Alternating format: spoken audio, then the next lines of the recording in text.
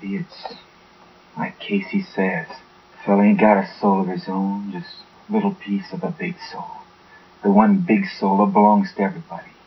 Then what, Doc? Then it don't matter. I'll be all around in the dark. I'll be everywhere. Wherever you can look. Wherever there's a cop beating up a guy, I'll be there. I'll be in the way kids laugh when they're hungry and they know supper's ready. And when the people are eating the stuff they raise and living in the houses they build, I'll be there too. I don't understand it, Doc. Me neither, Ma, but just something I've been thinking about.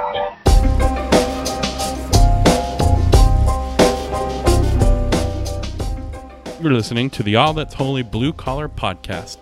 Thought-provoking interviews with interesting guests and commentary on everything. Food, sports, gardening, politics, music, movies, comedy, you name it, we talk about it.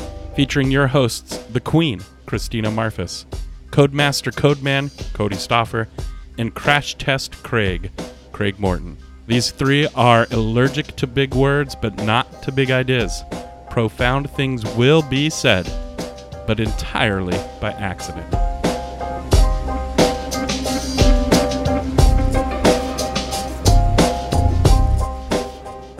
On this episode, our three hosts tackle the issues of political correctness and comedy, and we feature Boise comedian Sherry Japhet as our guest, and clips from comedians Aziz Ansari, Amy Poehler and Tina Fey, and Louis C.K.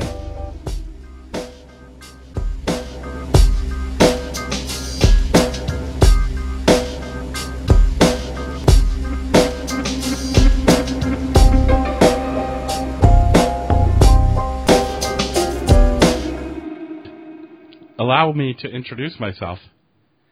I'm Cody. And whoever and what? What else are you? Whoever speaks next gets to introduce themselves as... Oh.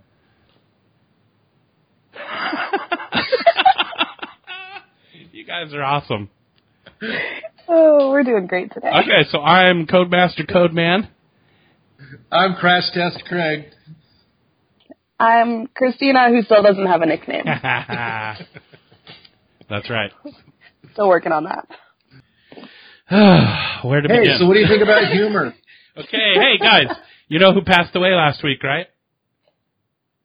Dan Rooney. No, yes he did. That was yesterday. Yeah, it was this last week. Don Rickles. Yep. Don't say yay, because you don't want to celebrate somebody's dying. Well, but the thing is, if you said yay, he would take it as a joke. There, okay. That's true. There's a quote that about Don Rickles by Will Rogers. It says, Don Rickles says, Will Rogers once said, "I never picked on a little guy, only big people." Yeah. May I say this to the entire audience? So after a night of, berating an audience, he says this at the conclusion of his act. May I say this to the entire audience? On a hectic night, you're pretty big. In other words, I picked on all of you. Nice. Yeah. Nice. So even this idea that he only picks on people who can take it. They can stand it. He doesn't go out and pick on the little guy. He doesn't go pick on the ones who are vulnerable. So this is Don Rickles said this? Right, yeah. Will Rogers said that about Don Rickles. Oh, gotcha. And I think that's pretty cool. Yeah. I don't know, because sometimes I've seen clips of him kind of picking on people who were vulnerable, I thought. Well, I think his point was he never thought those people were vulnerable. Oh, okay. It's like, hey, you're stronger than you think. Yeah, that's true. That's true. You can take this. So let's talk about that. Don Rickles. Well, I say that to my athletes all the time. Yeah? You can take this. You can take it. Berate them. Beat them up, Craig. Yeah, and then I go to my physical therapist, and she says, "Why did you do that to yourself?" Well, didn't it hurt? And I'll go, "Yeah, I just needed to work through the pain." No, you were supposed to stop. Right. So let's talk about that. Sometimes be a guide. Humor, political correctness. Don Rickles, was he a member of a bygone age, or has political political correctness changed humor? I don't think he's part of a bygone age at all. I think he really turned a particular type of humor mainstream. Okay. Or no, maybe not even humor. Lenny Bruce in the 50s and 60s was trying to push the edge and in fact, Lenny Bruce was no longer funny. Yeah.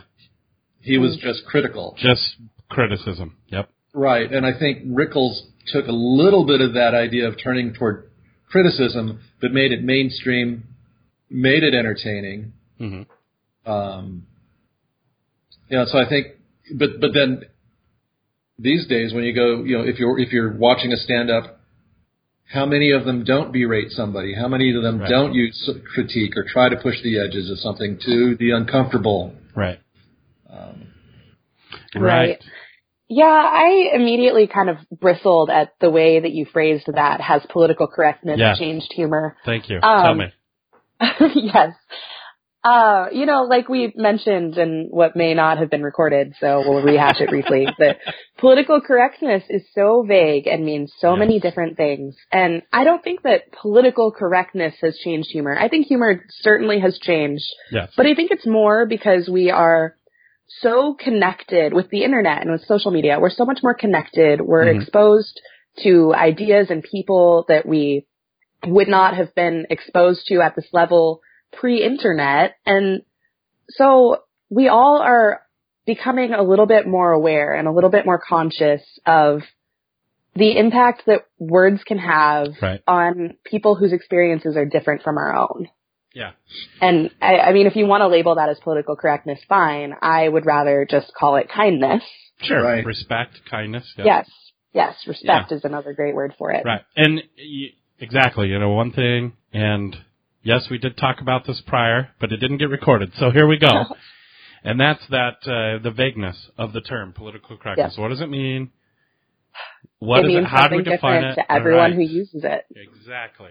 And so, sometimes when people use it, I just want to say, you're just whining and complaining, because we're in we do. By and large, people respect each other and are thoughtful towards each other. And so maybe you need to keep up. Maybe you are, maybe you're a dinosaur.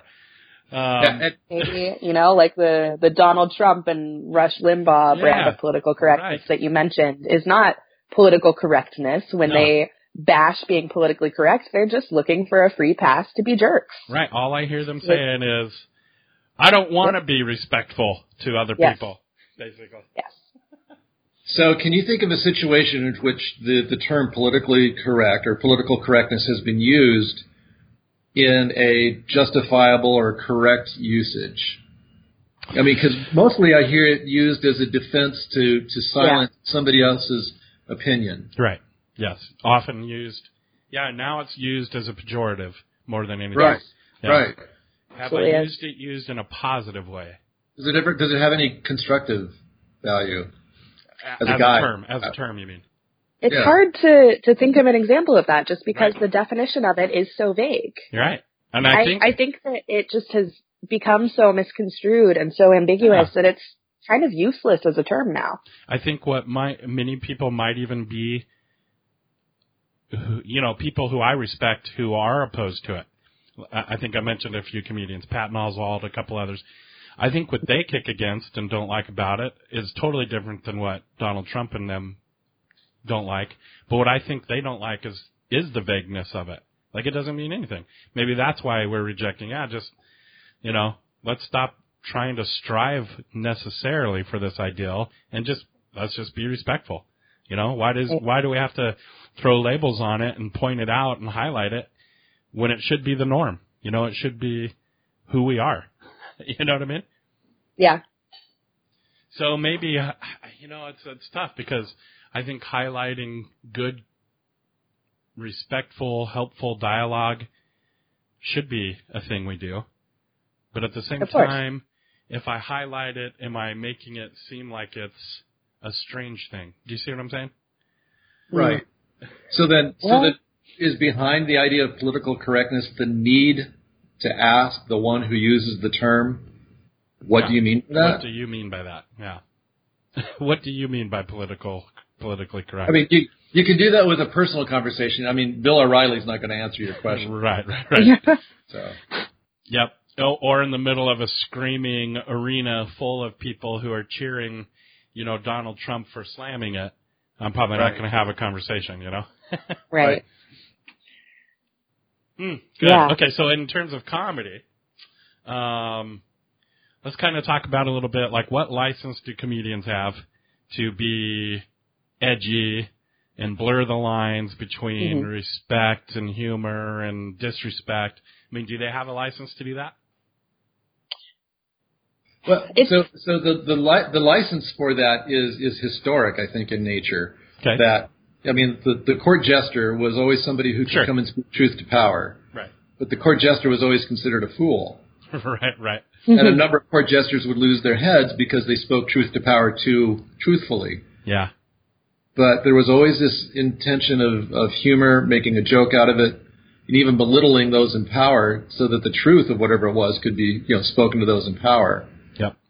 So I think there's an element of push and challenge, especially for those in power, to be to be ridiculed. Right. Now, what happens? Does that mean, is that personal or is that social? For instance, how many comics make fun of middle-aged white guys? I think there's a lot of that toward us, and I think that's likely justifiable. Right. It may be uncomfortable, but it seems appropriate. Yeah, and right. So in a sense of the court jester, so the white male, in a sense, is the king who doesn't understand, in a sense, his own position, I guess. Right. Mm. I like but that. if we don't get the joke, our attempt will be, from a position of power, will be silence the comedian. Yeah. So we don't get it, and so we push back and say, "How dare you?" Yeah, because isn't it funny, right? Okay, here's what I always find funny. The people who complain the most about political correct sure hate it when people say things about them. Yeah. You know what I mean? That's true. Yeah. Right. They can't take it when you dare, make a joke about them or whatever. When they are quick to play the quote-unquote victim card. Meanwhile, dissing other people for playing what they view as the victim card or whatever, I guess. So when it comes to making making light or making fun, making a joke out of something, is the issue is don't make it personal? Because leprosy could be really, really funny unless you're a leper or know a leper. Right. I think that there's definitely a distinct line between the way a good comedian pushes boundaries and being unkind or being disrespectful. Right.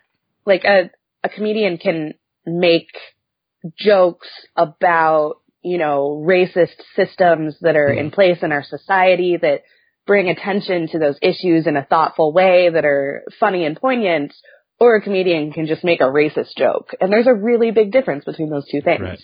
Right. Very true. One of them is pushing the boundaries and one of them is just being a jerk. And I don't think that those are the same thing at all. Exactly.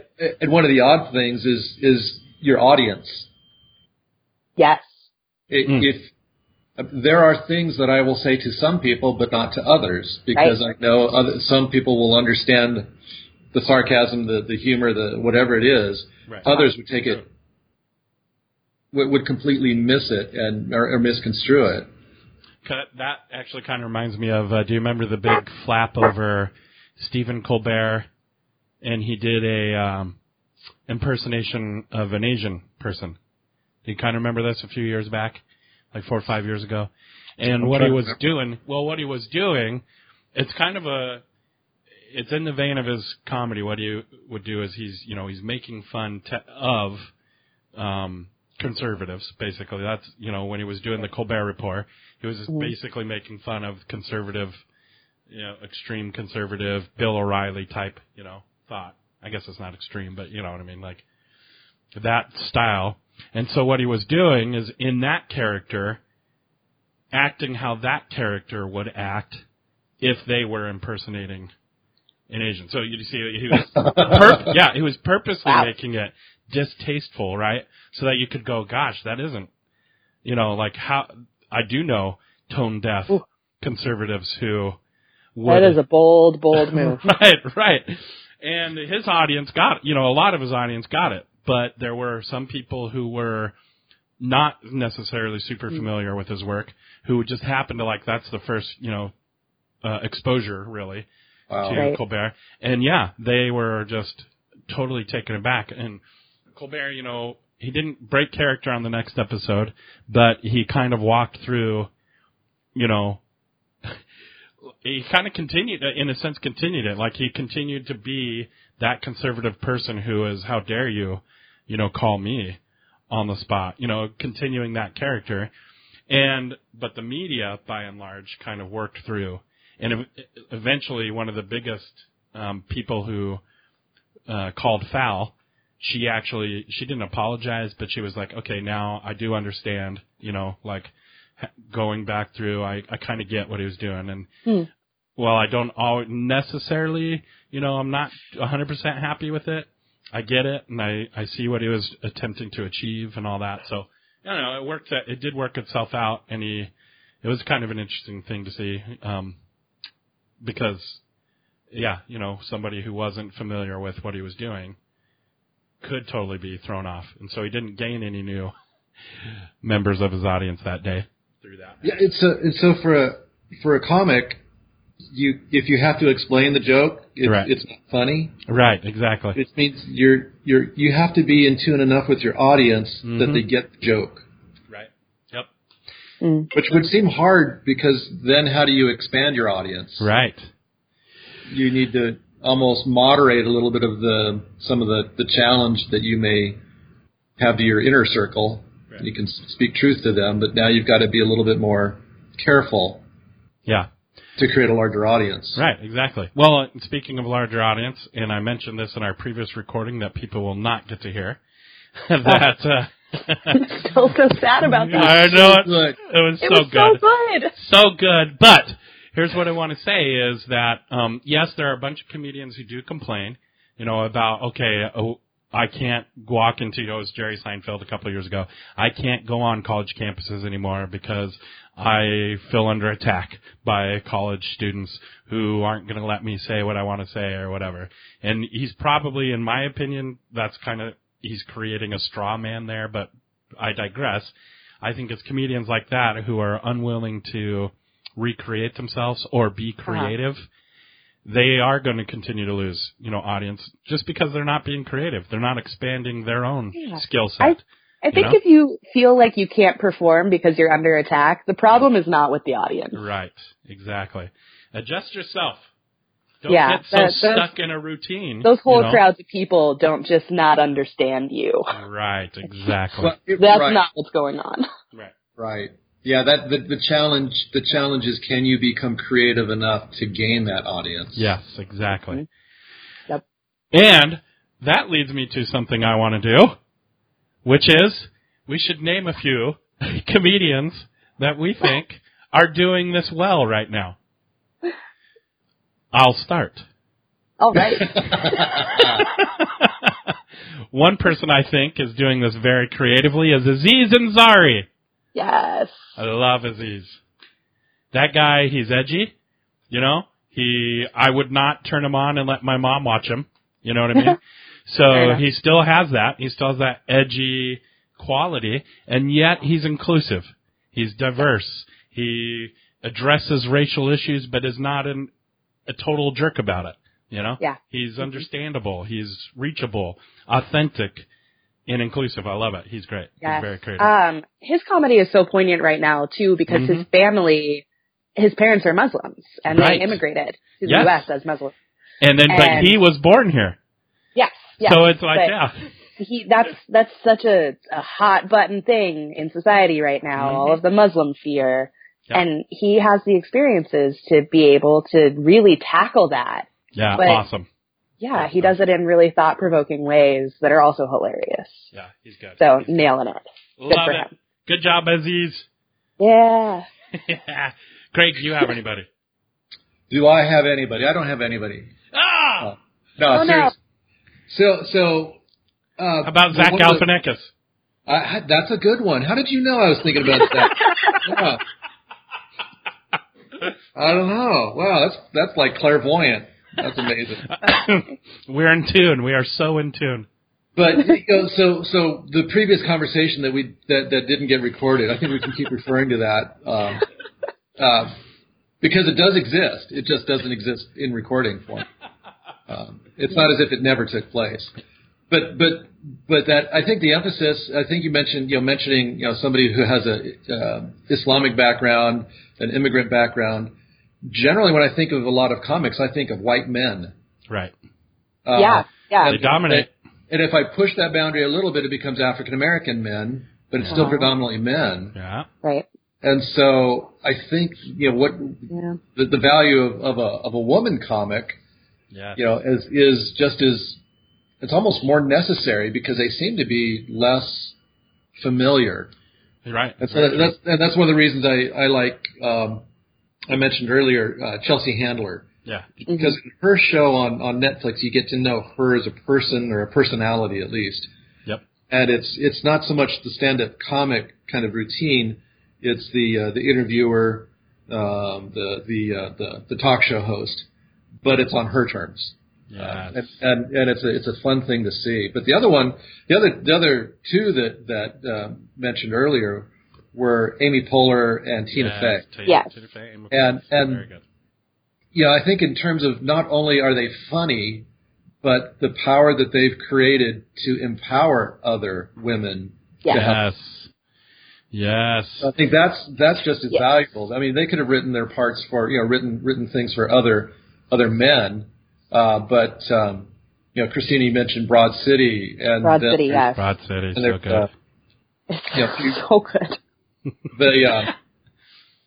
For Ellie Klemper, Ellie Klemper. Unbreakable Kimmy Schmidt, Unbreakable Kimmy Schmidt. Yeah, Parks and Rec, another one. And these are women-driven stories. Mm-hmm. Yes, that star women in their leading roles. And they're awesome. They are. Right. They are all so funny.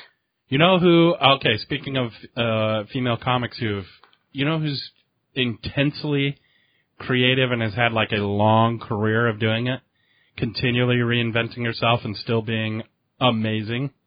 Betty White. Well, yes. I mean, props to her too. But Julia Louis-Dreyfus. Oh, yeah. Oh, yes. Oh, she's incredible. I love her. Oh, my gosh, she truly is. Her show, Veep, is Veep. So funny. Yeah, she's great. Kate McKinnon. Oh, that's a good one. Kate McKinnon. Oh. Pretty darn talented. She's very funny. Diverse. She's incredible. Retta, are you guys familiar with Retta? No. She does not do a lot of stand-up, but she played... Oh, wait. She was in Parks and Rec, right? Yes, she played Donna Meagle on Parks and Rec, and she was so funny in that role. And kind of her thing is her Twitter. That's her avenue for comedy. She live tweets TV shows. And it's some of the funniest reading I've ever done. When she live tweets Scandal every week, I just die. Yes. She's so funny. That's fantastic. How about Samantha Bee? Oh, Samantha Bee is great. Yeah. She's very good. Yeah. Very good. She's a very funny, very smart lady. Yep.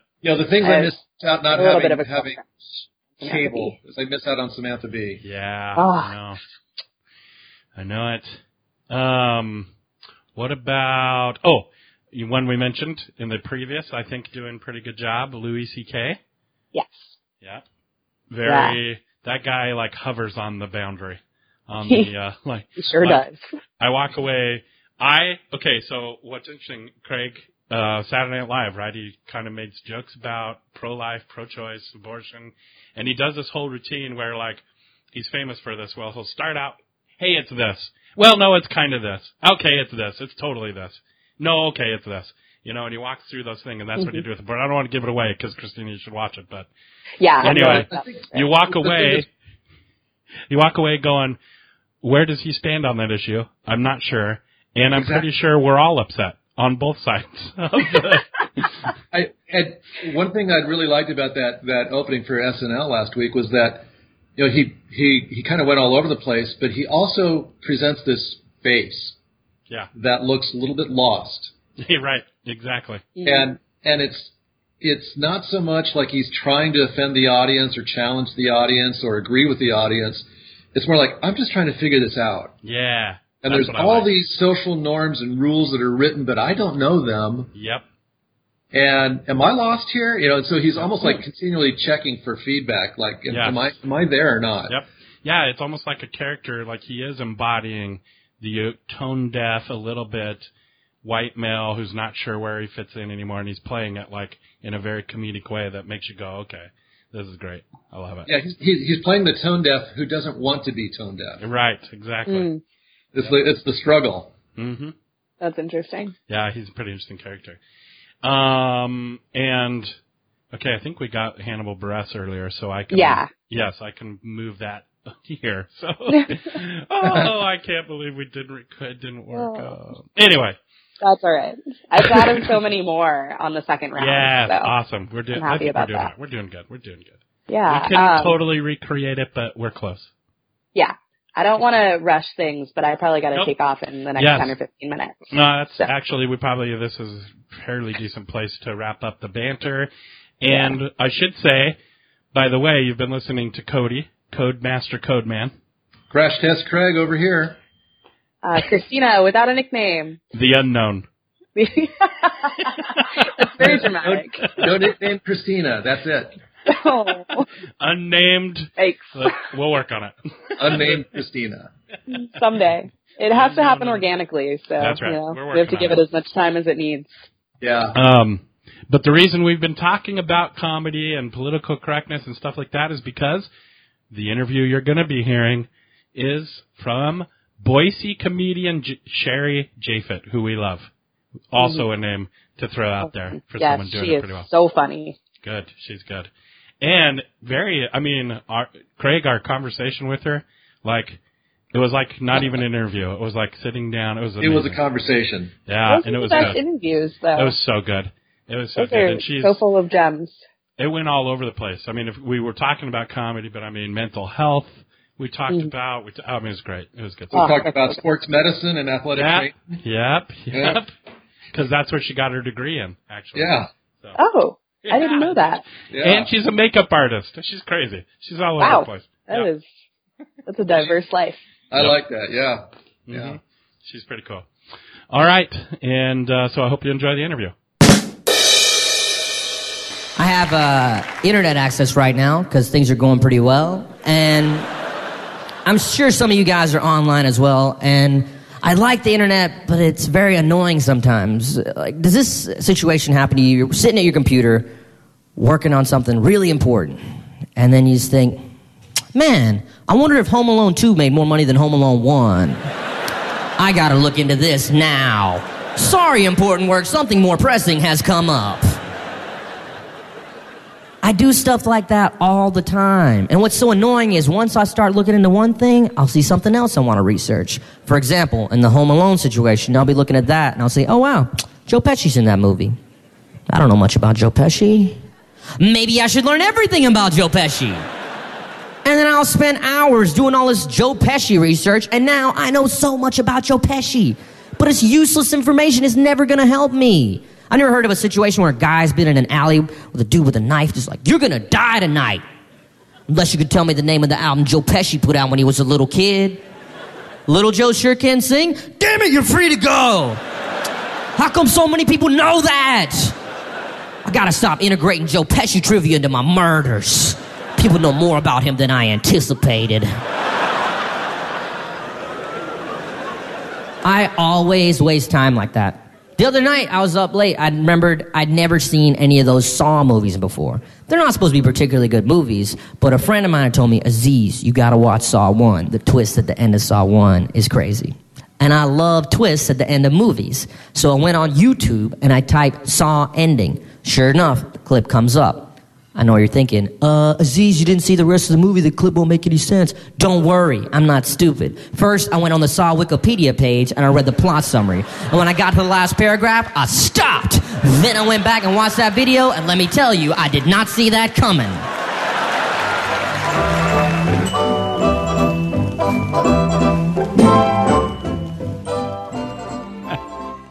Actually, I did buy. I'm buying her salad. So. Well, that's very good of you. I know, and I didn't even expect it. I was like just that. showing up. I like that sauce. That is sauce very is good. awesome. It's Yeah. some of the best fry sauce ever. Oh my gosh, Everyone, it's so good. if I keep this in the recording, come try Crooked Fence fries.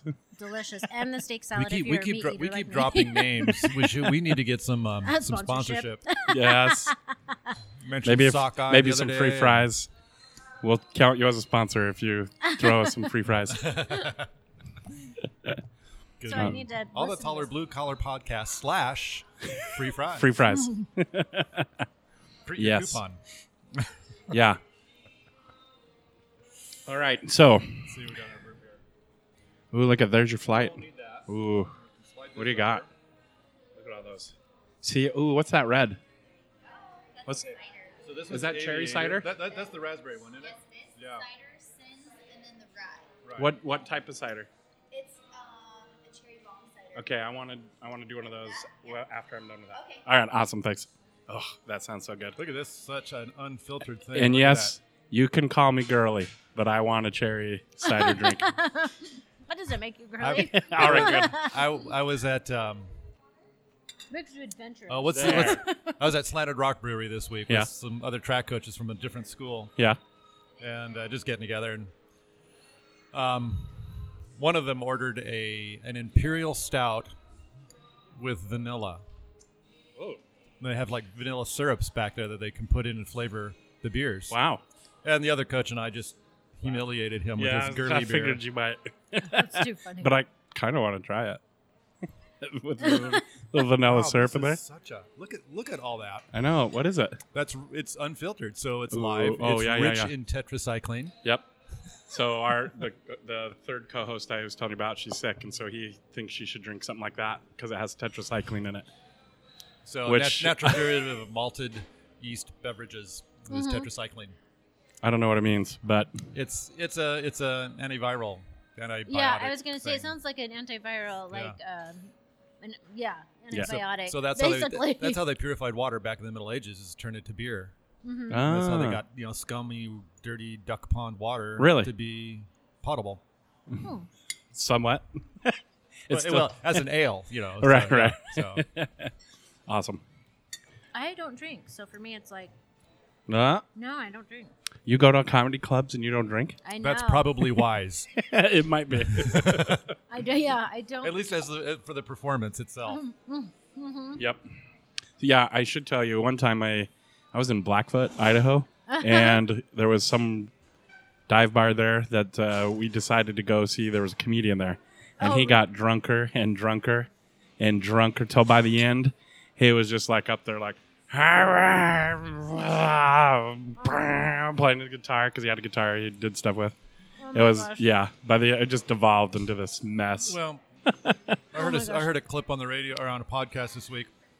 Rick Ross getting Yeah. totally wasted on stage Rick Ross? and barfing, Oh, gross. and then coming back to finish.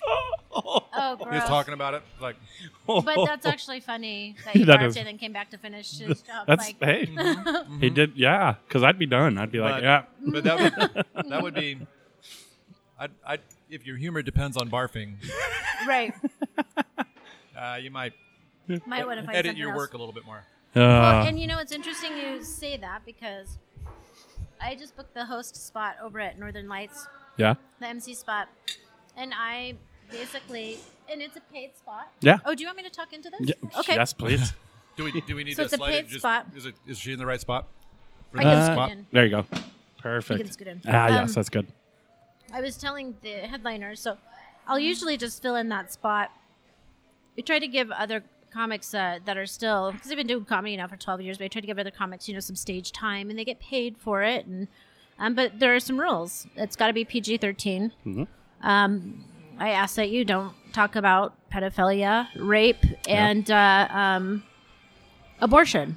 And the reason why is because I feel like you got 5 minutes to do material, and if you can't be funny, Without being using those PG-13, things. or you can't be funny without talking about one of those topics, then I don't need you to be in that venue. Right. And so, to me, it's like, that's fine. I don't know why you find it entertaining, but That was what I was just thinking. yeah, you would be so surprised. A lot of them do it for like the shock factor. Well, right. Shock. Yep. I'm like, okay, you know what? Shock factor is like there's so many other things that you can do for shock factor. Right. Like when I tell people that I'm half Asian and I'm crappy at math, now that's a shock factor for people. You know what I mean? Like, and you know what? I could steam your shirt, but don't ask me to like press it because that's just not going to happen, you know? And when I say like steam, I mean like downy wrinkle release steam, you know, like mist, smooth it out, you know, I'm like that. So, and don't assume I like sushi. That's a shock factor for people. You know, I'm like, really? All Asian people like it. Exactly. I'm like, not the redneck girl in me. She likes fried foods and chicken and mashed potatoes and gravy, you know? That's right. It's like, so, but that explaining that to people that, you know, I don't find that stuff funny. But here's the thing is that the owner, so it wasn't just me, but the owner of the venue, had requested that anybody that goes up, please be PG-13. Sure. Well, first of all, you're getting paid. Yeah. If you wanna hone and develop your craft, then you should be okay with that. Right. Because I'll tell you what, if you got a job at McDonald's, would you go like, I'm not wearing those khaki pants and the polo and visor? I mean, would you? No. No, You're right. going to have to wear that damn uniform. Then you're not working. Exactly. That's why I'm an independent contractor. Right. See? Right. See? And that's what I was like, for me, I'm like, yeah, I don't think I could have like a real job because I would get fired from all of them. But I'll tell you what, though, I don't, the stuff that I feel like is extreme, some people do find it entertaining. I don't. Yeah, I just don't. I don't either, really, to be honest. I don't. I think there's so much more to talk about. Yeah. In a funny way. And here's one thing that I found. I kind of talked to you, Craig, more about podcasts, but it seems like that's just so overdone now. Like it is so overdone. Right. I mean, the truly, like the people that I'm attracted to that I find that innovative my kids could watch. Exactly. Really. Exactly. That's one of the reasons when I saw that master's class for Steve Martin, because he rarely enters into that past PG. Steve Martin, Robin Williams was pretty PG-13. I mean, swearing, but the stories he would tell were fine. Right. Oh, yeah. And that's amazing stuff. Yep. And that was my generation because I'm 41, so I'll be 42 this year. I loved Chevy Chase and loved Chevy Chase. Yep. And like, how could you not love him? Yep. Bill Murray and Caddyshack, Bill Murray's stuff like the other one that I brought up the other night, which I still laugh till this day about, and I love, was Police Academy. Oh yeah, Police Academy. I loved Police Academy because I loved Bobcat Goldthwait. Loved his character. I also loved the guy who made all the sound effect noises. Michael Highsmith Yeah. or something like that. Yeah. Yeah. Yes, him. And now, granted, that was more still on the rated R, but even as a kid, though, it not wasn't like so offensive. It was still an adult show, right? Yep. And so, but there, to me, and I loved the little African American woman that was like, "Stop, you dirtbag!" Her high whiny voice, but she was trying to be like, that kind of reminds me of myself. Like nobody would be convinced. So the most influential humor movies for me, I think, not growing up, but in those formative young adult years, would be Animal House. Oh yeah, and the Holy Grail. Search for the Holy Grail. Oh yeah, come on, it's good stuff. And to my knowledge, my son, who's 20, has still not seen Animal House. He hasn't? Wow. It's like I want to do that together. Oh yes, do it. Oh, that'd be awesome. Cool. That would be cool. Because Belushi in that is just amazing, and just even some of the strange situations, like with the horse in the dean's office. Yeah. And I did love Belushi on Saturday Night Live. Saturday Night Live. So it's interesting how far I go back, and I think, but a lot of the comics that I watched growing up that I loved was like Red Fox. Oh yeah, Red Fox. Eddie Murphy. All these dirty comics, but here I am on the PG-13 end. Right. And the reality is that as a female in the industry, you are going to be looked at differently. Yeah. And I don't care. That's fine if that's how it is. But really, I feel like I can work cleaner anyways. So, but I actually write for other comics, and that material is super dirty, which is great. So that's my other outlet. You get it out. That's right. You get it out. I get it out somehow. That's yep. awesome. It fits their persona, perhaps. It totally, And cool. the other thing too is with their male comics. So they want the female perspective. So it sounds like it's a female coming out of them. Like that was such a female thing, like how did he know about all that makeup? It's like, how did he know that she was an autumn and that she should have been wearing a bronze eyeshadow and not like, how does he know this? That's awesome. Like this whole, I know some guys who would know that. Right, Well, right. I mean, so I do, but I grew up with, I had sister and mom, and and I've got 3 females in the house, so Are they wearing makeup? Yeah, I mean, well, no, all three of them? my wife, but So where are you from, Cody? So I grew up in southeastern Idaho, a little town called Howe. How? Yeah, do you know where Arco, Idaho is? I do. I actually grew up in Idaho Falls since I was 8. Oh, yeah, okay, so Idaho, awesome. Arco's the big city. That everybody- Right. I was going to say Arco's big city right there. Yeah, so Howe is 16 miles north of Arco. Okay. Or, 16 miles, and then I was Did 5 you not miles end north up of that. being Mormon? Yeah, I know. Yeah, I know. Even my father pimped me off to the religion when Yep. I was 8. I know. We got up here. He's like, take that one. Yep.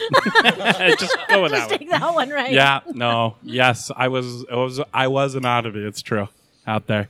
My mom did say, though, she pulled me aside and was like, hey, listen, just date all the Mormon girls because really there's no other option. And just have fun. Be relieved of that, Bert. Right. Yeah, don't try to find anything else because that's all there is. That's too funny. Unless you want to date your cousins, but then... Which is okay over there, too. might be okay around here. So. Right. So, there was a study done of intermarriage in family groups. Yeah. And it concentrated, did these studies. It was several years ago. Listened to it on NPR. And as they were talking about, cousins marrying cousins and all that kind of thing, their test groups were in south central Pennsylvania. Yeah. I think it was northeastern Ohio. Okay. And south central Kansas. And all of a sudden I went, oh my gosh, Uh-oh. they're talking about Mennonites and Amish. Yeah.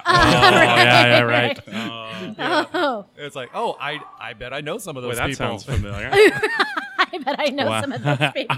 I in fact am related to them all. Well, I'm not. I joined later. But. Oh, okay. Awesome. All right. So Sherry, grew up in Idaho Falls. Since I was 8. Since you were 8. Okay, Yeah. where'd you come from before that? Texas. Texas. Yeah. To North Texas. That's what we call Pretty Idaho. much. Yeah, Yep. really. Yep. And even my dad, he's from Oklahoma. Yeah. He's from Oklahoma, so he has a southern accent.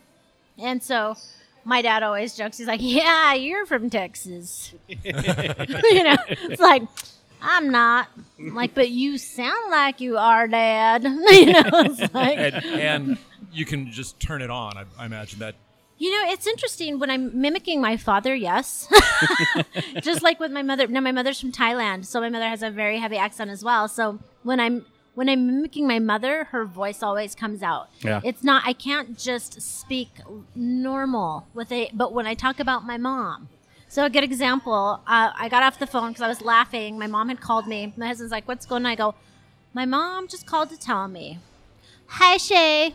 I want you to know I just got back from casino and I took you don't have to buy any more soy sauce or chopsticks. I sat there for a second. I go, why did you take a bunch? She Yeah, goes, she took a yeah, bunch. I lose all my money. I got mad, so I took soy sauce and chopsticks. So I have some if you want to come get it. That's what she said. I was like, That's you awesome. live in Washington, Mom. I know you want me back over Christmas there. gifts. I know, exactly. And the chopsticks are already wrapped. Little white Right, paper. right. that's And so are the awesome. little hand wipes that she sends sometimes with the little individual. She's like, oh, If Sherry family liked sends these. you little hand wipes, you kind of wonder if there's an implied message. Right. She goes, I know you like these because I always keep them in the glove compartment of my car. I'm like, yeah, okay, Mom. Oh. So yeah, I can't not mimic Yeah. my family. So mimicking Mm-hmm. can really get people into trouble if they aren't part of that kind of ethnic group or whatever that inside that. It's true. I guess. And does that ever come back to you that it sounds negative or demeaning or it building up a stereotype that's not correct but you just go, hey, this is my story. I mean, how's that work? Well, okay. Growing up in Idaho Falls since Yep. I was 8, obviously there's a lot of just closed-minded, racist, ignorance, type of. But here's the thing: was I bitter growing up there? Yes, absolutely. Not gonna lie. But when I left, I realized that being bitter only let them have control of me. Right. So I learned to let it go and not pinhold everybody and assume that just because you're Mormon or you're white, you're like you're going to be just like these people. Right. So far from. There's so many amazing people. Yeah, the cherry bomb sign. Yeah. There's. Oh. Thanks. And we don't edit, just so you know. Oh, okay. We do. Cuss. Yeah. Well, that we don't matter. We don't care. We have a keep that cussing in there. theologian on. We're okay. Yeah, Okay, we got that perfect. covered. So, Perfect. well, one of the cussing. There's several. But I actually use it to my benefit now because I don't because people usually can't tell what my ethnic background is. My first question is like, is there a paycheck behind it? Because I'll be whatever you want me to be. I can be Hispanic. I can be Native American. I can be anything. I just can't be African American. I've already tried. It doesn't work. Or an African American man. I can't do that either because I've tried that too. I was like, hey, why not? some limitations. Yeah. There's some limitations, yeah. So I find that it's actually a lot of, because I do work with a lot of ethnic people. I mean, I do. I find that there's a lot of us that don't have that chip on our shoulder. So I'm trying to figure out, like, where does this come from? Like, where does this PC stuff comes from? Because we're really not that PC, and we don't really care. Right. We don't really care as much as, and so we joke, we're like, most of the time it's white people. Why do they not have anything else to do? Like, we're fine with what we're at. I don't care if you call me Oriental, Asian, whatever.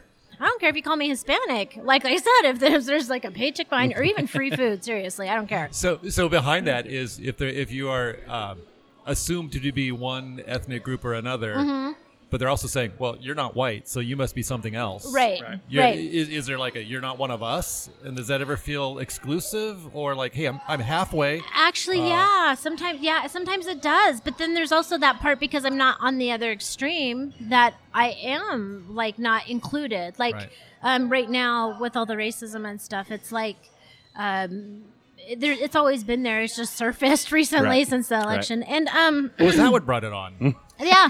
I mean, it's surfaced. It's always been there. It's just surfaced, I'm like, well, if people, I guess, if that's what it brings out, at least we know where to weed them out at. I don't know. It's like, hey, that's fine. It's like putting that, did you guys ever in the small town do the collect worms? So you'd throw that like stuff out. Sure, yeah. The night crawlers. That's kind of how I feel like Trump did with the people, the racist people. I wish I knew what it was. I need to look that up. But we used to do it all the time. And one way is to take a rod and connect electricity to it. Right. The electricity makes all the worms come out. Right.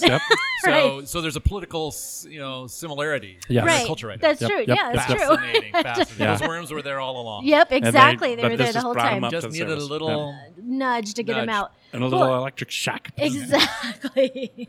But But here, it if you is. pound a stick and you vibrate it, with a hammer, it does the same thing. Really? Oh, really? Oh yeah, I've never tried it. I'm going to try that tonight. The ground's too hard. But anyway, so. Okay, I'm going to take notes. Well, and try it's still mushy right now, so it might be a good time to get it. Get the rod, Get them going. pounded down. Get right in there. But yeah, so there, it draws something out that's always been there. Perhaps. Right, pretty much. Well, and the thing is that I don't believe, like, I truly, despite everything that's going on, I truly don't believe that, as far as like humanity goes, I really don't believe that is the bulk of us, what we see in the media, because I'm not surrounded by people like that. Right. I don't when I go to the grocery store, people are friendly, or not everybody, of course, but nobody's looking at me like, Even if they're rude, they're generally not malicious. Right. It's just a general route to everybody. Right. You want that apple? No, I got it. I got it, right. You can have it. Here it is. Nope, I'm taking it back. No, not that. But I mean, like what the media shows, Right. like the whole world's hateful. Not really. There's a lot of great people, and I feel like the majority are, not everybody is.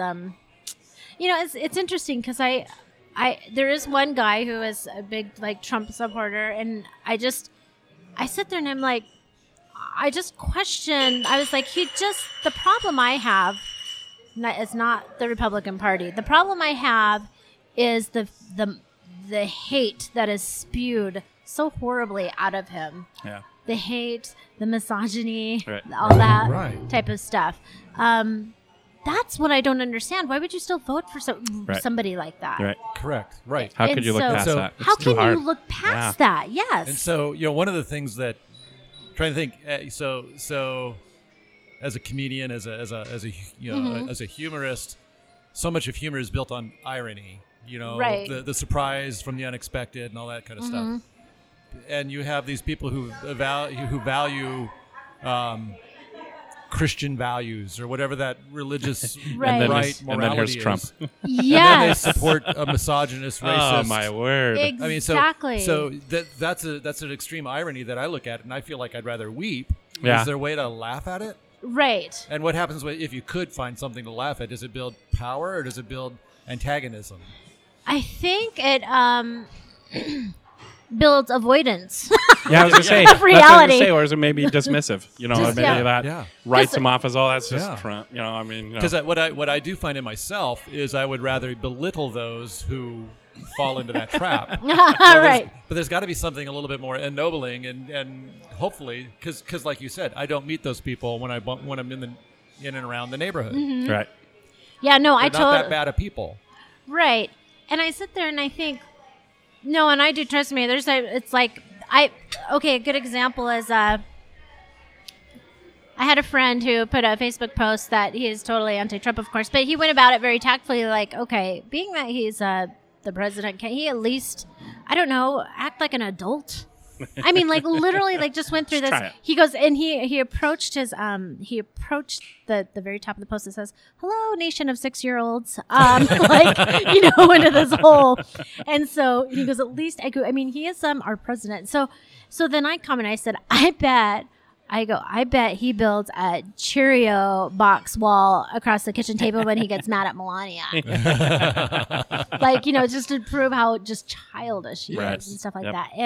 And so, but somebody who's worked in the media though too, I hate the news because they just take the littlest thing and it's like comedy actually, Right. which is actually something that I do for a living is I take a seed of truth and blow it up into my act. Like Right. it's not people, they're like, oh, I don't know if it's true or if it's not. I'm like, a little bit of it's true. I have a few stories that are like true through the Yeah. whole thing. Right.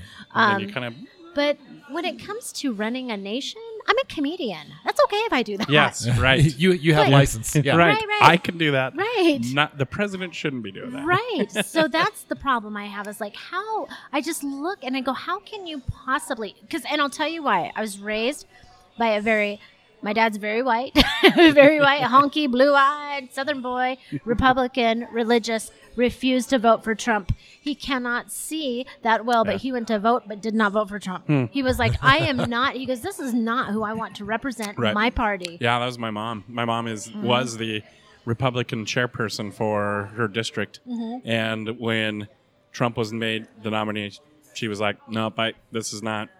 When I signed up, this is not who we were, Right. and what I was thinking. So Right. She stepped away Those and are the couldn't people vote. I admire. It's Yeah. like, okay, you stand true to what you believe and Yep. what you've always supported, but you don't want to support him because he's running in the party. Good for you. Yep. It's like going to church, and if you know that the priest is either stealing or this and that, I was like, wait a minute, you aren't going to represent me. Right. I don't care if you are in the leadership, you Right. are in the Yep. leadership. But if you're stealing and you're, raping or Yep. whatever, any of that, you're not representing me. So that's kind of how I see it. yeah, It's that's like good. you can still truly believe like who you are, and if that was the way, if this is where your views are, I think we all should have to work for, we all should have to work and pay our dues. Right. We should all be able to help each other. But honestly, I feel like we shouldn't all treat each other like we're better than just because somebody has more money. Right. Really. And when you die, what are you going to have? Not your goods and not your money. Right. No. It's like, what are you going to take with you? Right. That's good. So, I don't know. That's the way I see it. Yeah. All right, so now I want to hear a little bit about where did you get the where did you get the sense that hey, comedy should be something that I do? When you were young, did somebody come up to you and say, hey, you're funny, you should really think about going into comedy? You're in comedy? Well, okay. So I actually thought I was going to be a choreographer Yeah. I thought it was going to be Paula Abdul because that was my so you're a generation. dancer. Well, no. Okay. That's what I wanted to be. Okay, you just wanted to control people. I aspired. I wanted to show people dance moves and do routines and stuff like that. Yeah, I wanted to control their dance moves. That's what I wanted to do.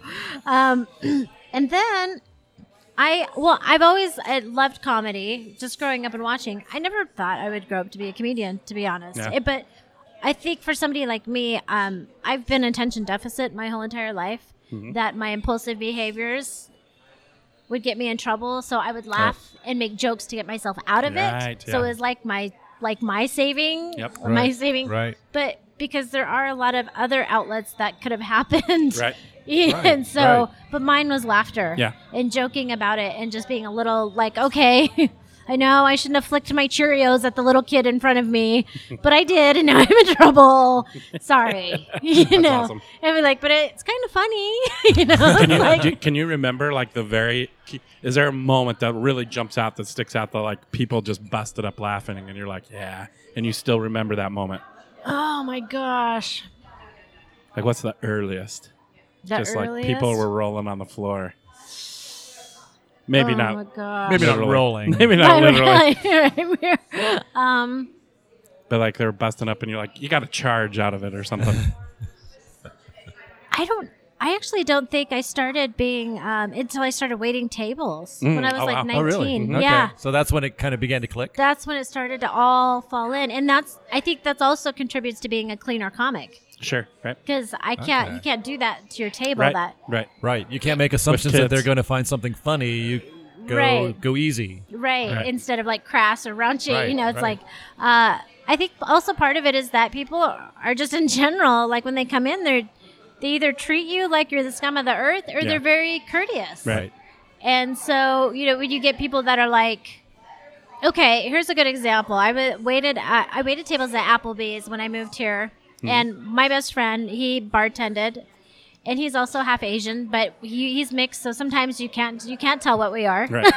And so he went to wait at the table, and the guy said to him, he goes, I want to get the blackened chicken fettuccine, but you could have the little Asians in the kitchen pick them out, the peppers out of the sauce. Oh, jeez. And he's half Asian, so his mom's from, and he's like, I can't believe he just said that. And so he comes back to me, and I'm like, in the sauce, I'd already had the peppers. He goes, I want you to do me a favor. I want you to take this plate to that table and tell him you picked the peppers out. And he told me the story. What happened? Wow. I thought, oh, what a jerk, gladly. So I took the food up to the table and I set it down. I go, and I picked the pepper out for you. Anything else? No. He could not look up to me at all. He went like this. He goes, no, this is good. Whatever you pay here, I'm gonna. And they were in and out fast. Oh wow! But that was fun. Oh, yeah. Good thing you were there. Yeah, it was a good thing I was there. Yeah, the little short Asian and that. I stopwatch dish, come serve your plate and pick out pepper for you. It was like, who says that? Like really? Wow. What? Wow. Yeah. So it's just some of the stuff that I would hear, I was just and so that's where I felt like, and I would write material all the time. When somebody that I loved growing up was Roseanne Barr. Yeah. The reason why I loved her was because she didn't sugarcoat. Yeah. She didn't sugarcoat issues. And I liked that about her. I believe that if we don't educate our kids about sex, everything that goes along with that. Yeah.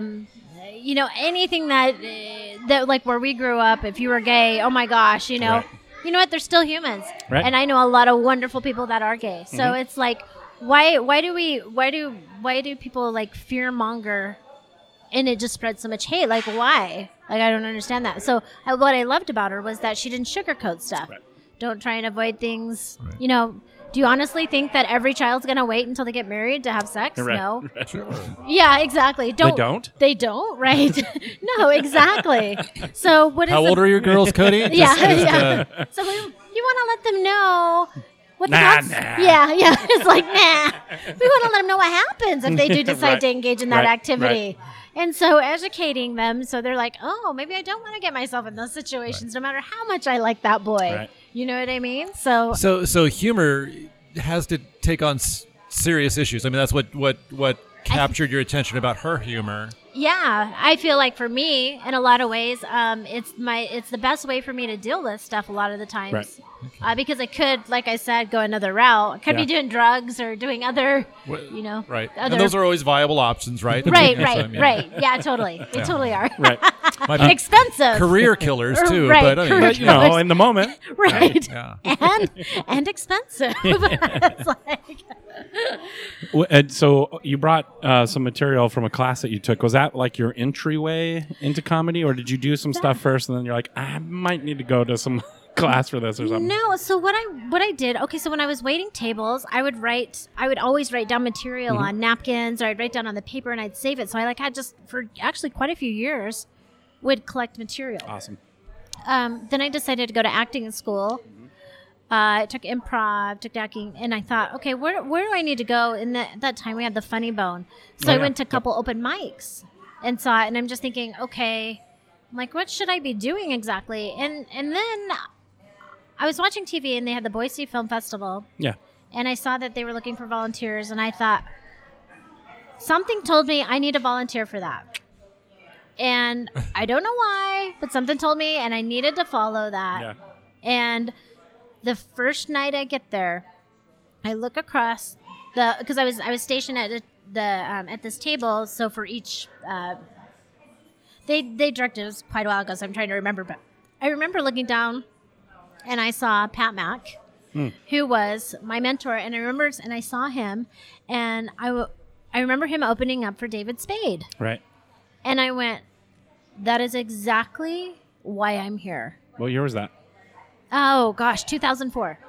Yeah, I went to that David Spade show. You did? Yeah. Yes. Oh, really? 2004. And I saw him at the open mic. So, Oh, nice. yeah, so I saw him at the open mic. And so I knew that was why I was there. And so I went up to him. And the stupid, she's like, hey, didn't you open up for David Spade? He goes, yeah, I did. And I was like, I've always wanted to do comedy. I was like, I want to do stand-up too. And he told me, no, he didn't tell me at that time, but he told me a month later. So he said he had these classes that he did once a month to help give structure. Because honestly, it's really funny how people are like, I just go with the dream. I'm like, okay, but do you have a plan to get to that dream? Right, You know, right, it's right. like, you don't just, it just doesn't happen. Just doesn't. It just doesn't happen. And so, I went to his class, and like within a month, developed a set to do an open mic, and it was great because in that class, you have all the other comics you kind of bounce off of, and Collaboration. Awesome. yeah, it was great, and we got to do it at the Funny Bone. Yeah, So cool. we actually got to be on the stage in the venue, not just somewhere else doing it, And so, did my first open mic, fantastic. I did 3 more and then ended up getting my first paid gig, and that rarely, really ever happens, from my understanding. And since then, I've been a paid comic, been on the road. Boise was really good to me, so going on the road was brutal. Yeah. So it was great though because I learned to become stronger. Yes. As a comic, I felt like Boise was really easy. Like, you guys are so nice, and then I go to Wenatchee and get chewed up and spit out, and sit in my hotel room and cry in Lewiston to my husband about it. Oh, I no. was like, I don't know why I'm doing that. I'm done. I'm done. He's Oh, like, no. and this is what he said: are you on your period? And I go, no. When I see an Arby's outside my hotel window, I'm gonna go get something to eat. And Yes, I know where you're talking yep, about. you know exactly what I'm talking about. And I went to Arby's, and so, but it was Pat that did, and he told me like a month after, when I came up to him and said that. He said, I didn't believe you. He goes, I didn't believe you when you came up to me and you said, he goes, yeah, right, this attractive chick wants to do comedy. I go, you're such an ass. I was like, that's what you thought? And he's like, yeah, she's not even going to be funny. Oh, It's no. like, but then I just totally, I'm still to this day one of his favorites in his Pride and Joy because I just flourished. Yeah. But I also worked really hard. I took a beating on the road, and Yeah. I had a lot of great shows. But honestly, going on the road and being in these dive bars and things like that, that's where you build your character. Oh, That's, yeah. you build your strength. That's the proving ground right there. Yeah. But one of the things that that you mentioned was starting in Boise, but then going way out to Wenatchee. You know, it's like not too far away. But in my mind, I'm wondering how much of, and it just may be a way a person is formed rather than a way that a comic is formed. Is it difficult to reach outside of your environment?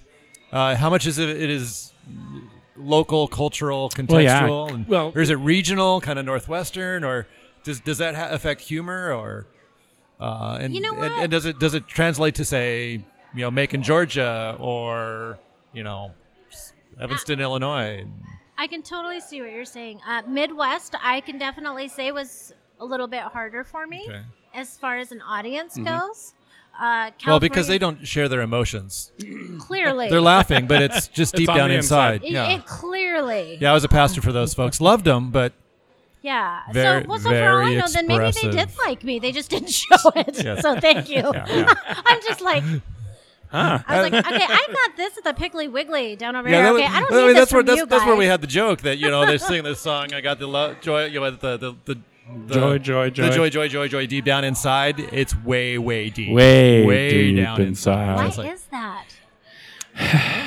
Who knows? Yeah, too much Math. south wind, too many dust storms. I don't know. Oil rigs, something. 'cause- Something, yeah. Tornadoes. Right. So it's- Yeah, they're just like, Okay. It tames people.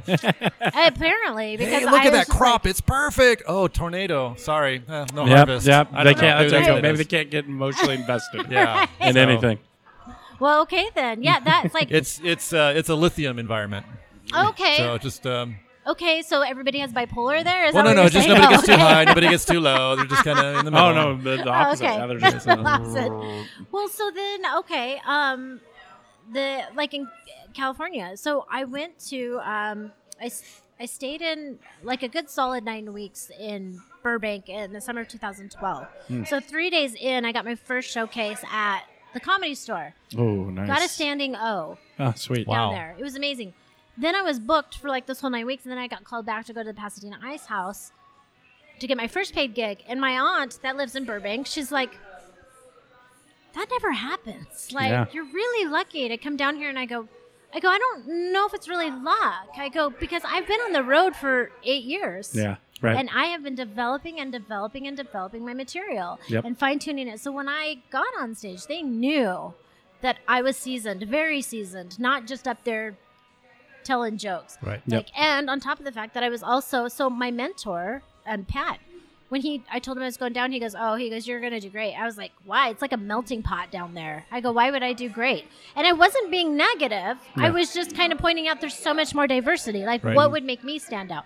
He goes, no, you're going to get noticed. That's what he said. And he did predict it. I mean, he did. And I'm not going to say I wasn't happy about that. But in my head, I don't want to set myself up for that. Right. Right. I want to just be like, okay, I'm probably going to go get chewed up. I'm going to learn from it, get spit out, and that's always my whole. Right. Right. It's a And learning It's experience. a learning Yes, there you experience, go.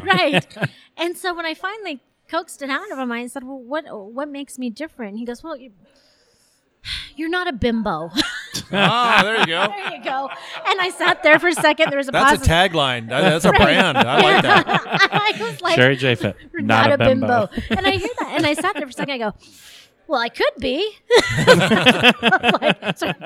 you think that's what they need? Is that what they want? I can do that. Yeah, Is there right. money behind it? Is there money? Is Right. there money? Right, exactly. Is there money behind it? So, but yeah, it is different everywhere. Now, my daughter lives in Connecticut, so I'm actually looking forward to see Ooh, what yeah. that's Interesting. going to be like. Ooh, yeah. You know, it's I've lived in Philadelphia, lived in Okay. Kansas, grew up in Arizona, live out here. Because it's Western, it feels more like where I grew up. Uh-huh. Culturally, not climate, but living in Philly, visiting New York, being down in D.C., it's a completely different pace of storytelling. Living in Kansas, it's a very different pace of life and storytelling, and it seems like there's some ways of just the mechanics of delivery. I don't know if you notice that you even have to deliver the same material, but do you deliver it in a different manner with different audiences? Timing, different. Yeah. Yeah, sometimes. Sometimes I do. Sometimes I have to. I totally get what you're saying now. Yeah, sometimes I do. Yeah. So Connecticut, you got to speak fast. What do you want? What do you want? Bring it on. Yeah. So. Right, Boston, like that whole area. Oh, yeah. I was trying to think. I was like, oh boy, here we go. Yeah. And Yeah. so Oh, man. now the one thing that I have learned is when I'm with traveling is start kind of researching who these people are, Right. like where they come from culturally. Right. Even I know we're all in the U.S., but we're still all different. You Right. know, Right. in a lot Oh, of yeah. ways. Oh, So- very and much. you know that from being a pastor. Yeah. Okay. Right. Mhm. I'm like, what is the term? I mean, Yeah, we'll go with that What one. do you We'll go with do? that one. Yeah. So. Church guy. Yeah. I used to use ecclesial pathologist, but Oh, that was boy. that was too much. Yeah. All right. That didn't make any sense. So Or money. that's awesome.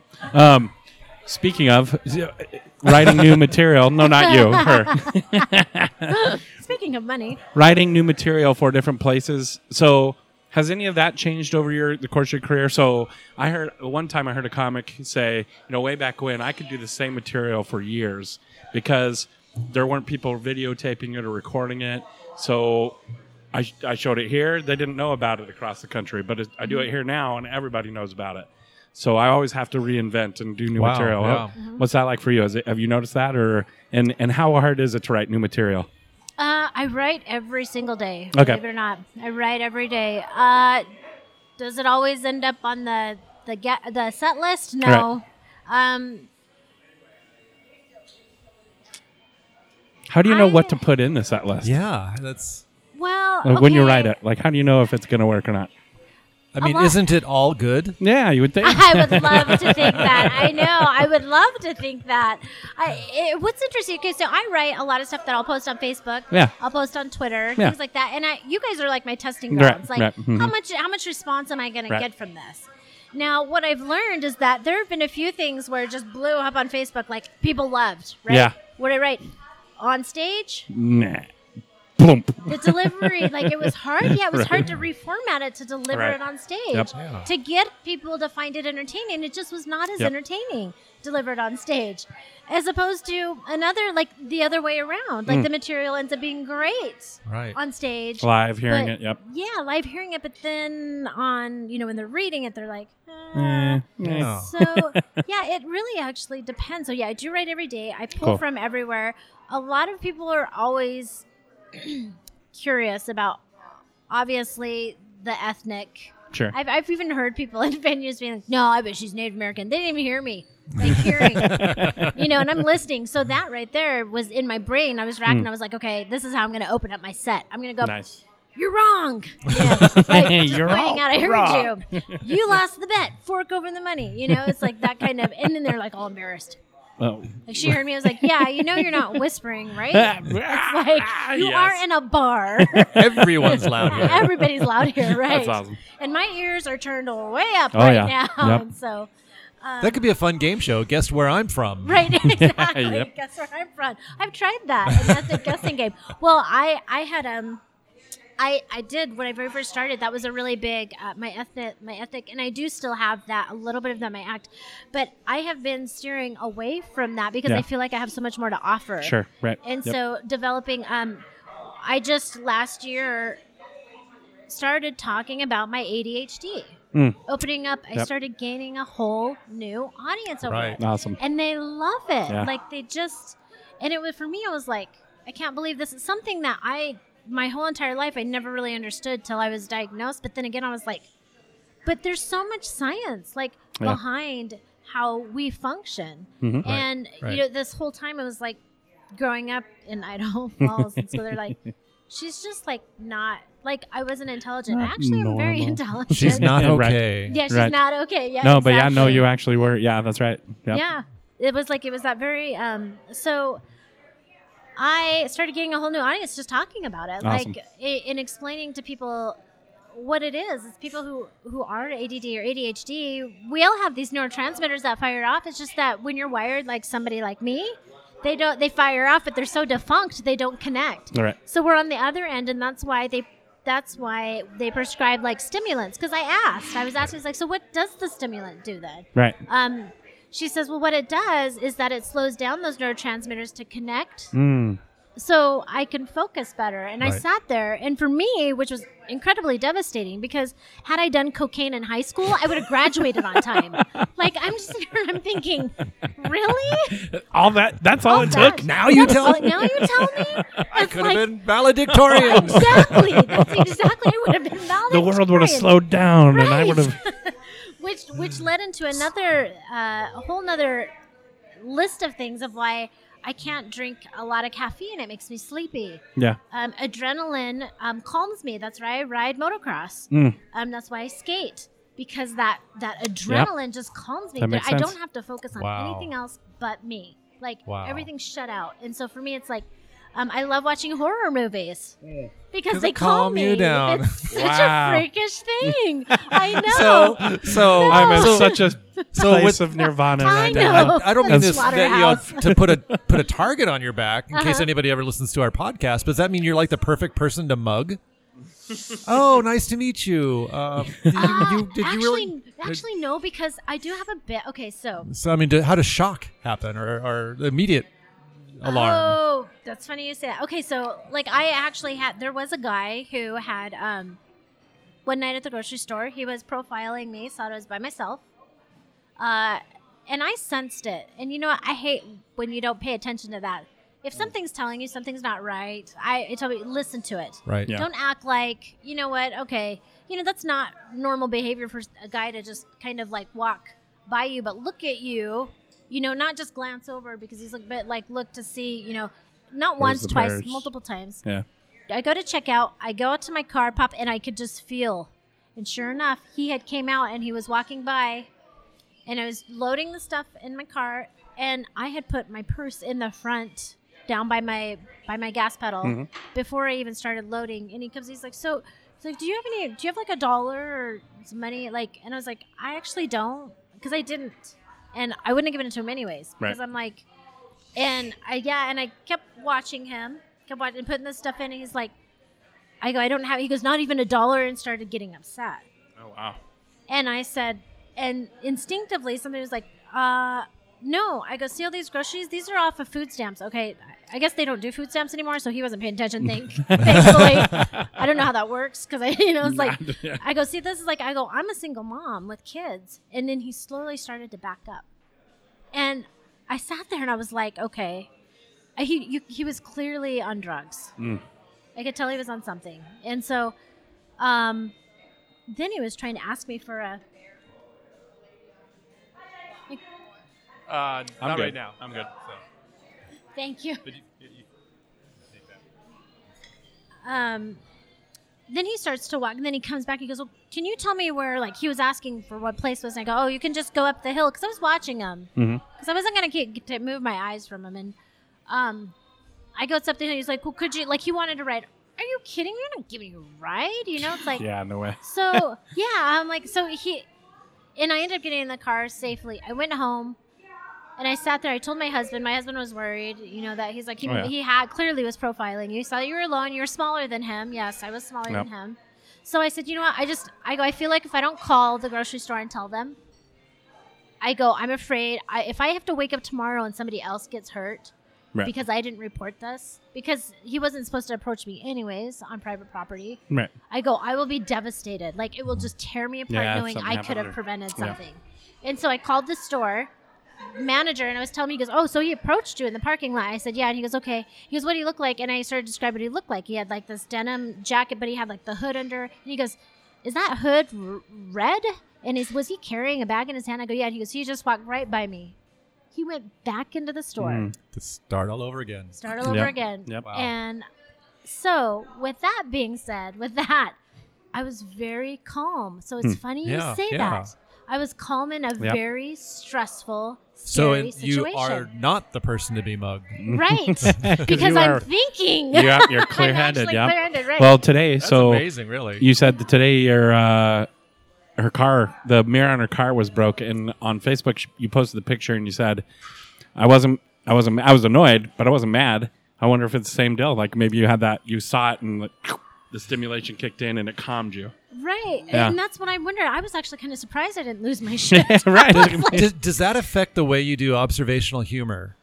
Because I think of I just love to watch Robin Williams do his hour-long shows. Watch some of those old videos. Begin with a story, and then it just goes off in every other direction, Right. all over the place, and kind of like Squirrel, and all of a sudden dashes off to another story. You don't really get this sense of theme. But then he would bring it back to the last story, which could be the sad clown break your heart story, and it ties perfectly with what he did at the very beginning. But you get this sense of this world is filled with things to draw your attention, attraction, and draw you in so many different ways that somebody with an attention deficit would just maybe notice more of those things than people like myself who get focused on one thing and see one tunnel thing. vision. Tunnel vision. And so then does treating the attention deficit have an effect on missing things?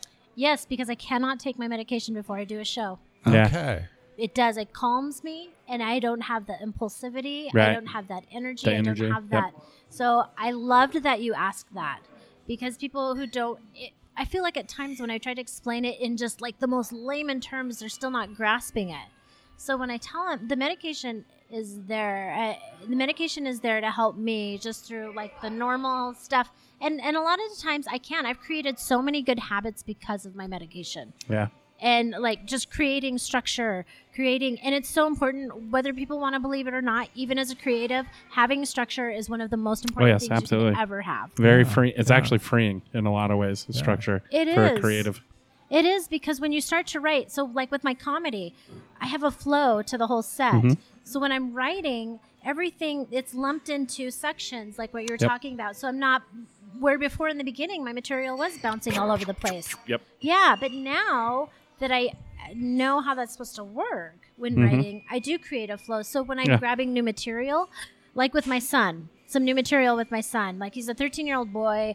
Boys are just different. Oh yeah. Like he had his friend, and now like they're just different. All you have to say is 13-year-old 13-year-old boy. Yeah, yeah. So his friend, a good example, right? Ground for right. A good example that I'm learning is that so his friend stayed the night. His friend came out. He was the first one to wake up, and I saw a penis drawn on his face. And I was like, in my head, I was like, well, you were the first one to fall asleep. Yeah. And then I'm like, so who traced their penis on your face?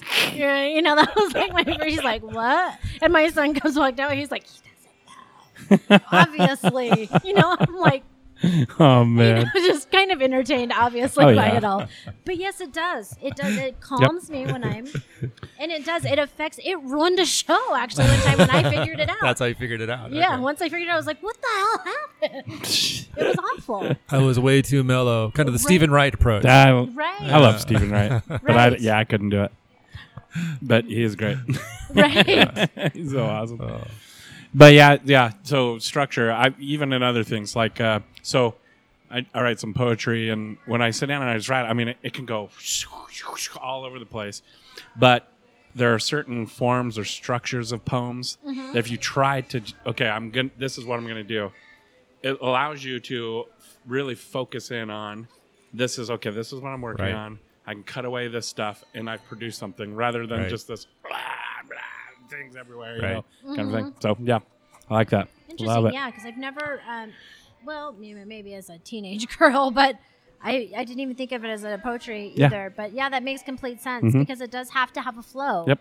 Right. That's it. Same with comedy; it has to have a flow. So, and these are all things I'm just still learning over the years. It's nonstop. As long as I've seen some comics just get in a rut, and they just continue to do the same thing, but they don't progress, and then they get even more depressed. And I'm like, well, you're not doing anything about it, right? And I'm that type of person to point it out when they're asking. I'm not going to sugarcoat. Because honestly, if I want to better myself, don't sugarcoat crap. Right. Tell me what from your perspective, let me know. What do you think I should do better?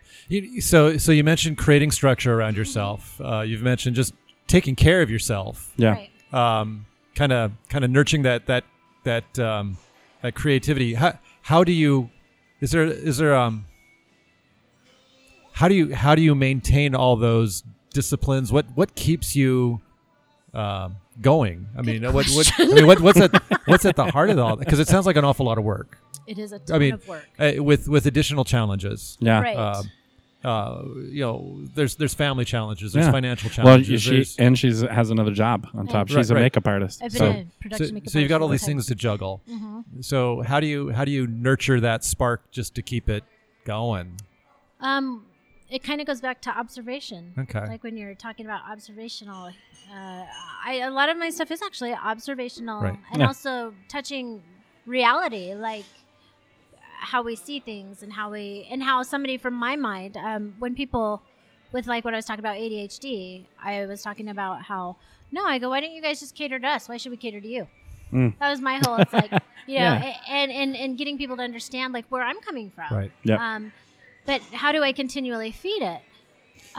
Well, this past, actually, now about a good year and a half, I told myself I needed to retire from makeup and production. Mm-hmm. I'm tired of doing it all. I'm exhausted. I'm actually very burnt out. I think I've gotten very burnt out, very grumpy, very, it's just too much. Like in Right. production, as a makeup artist in production, I mostly just do like TV and editorial type stuff. So I don't do.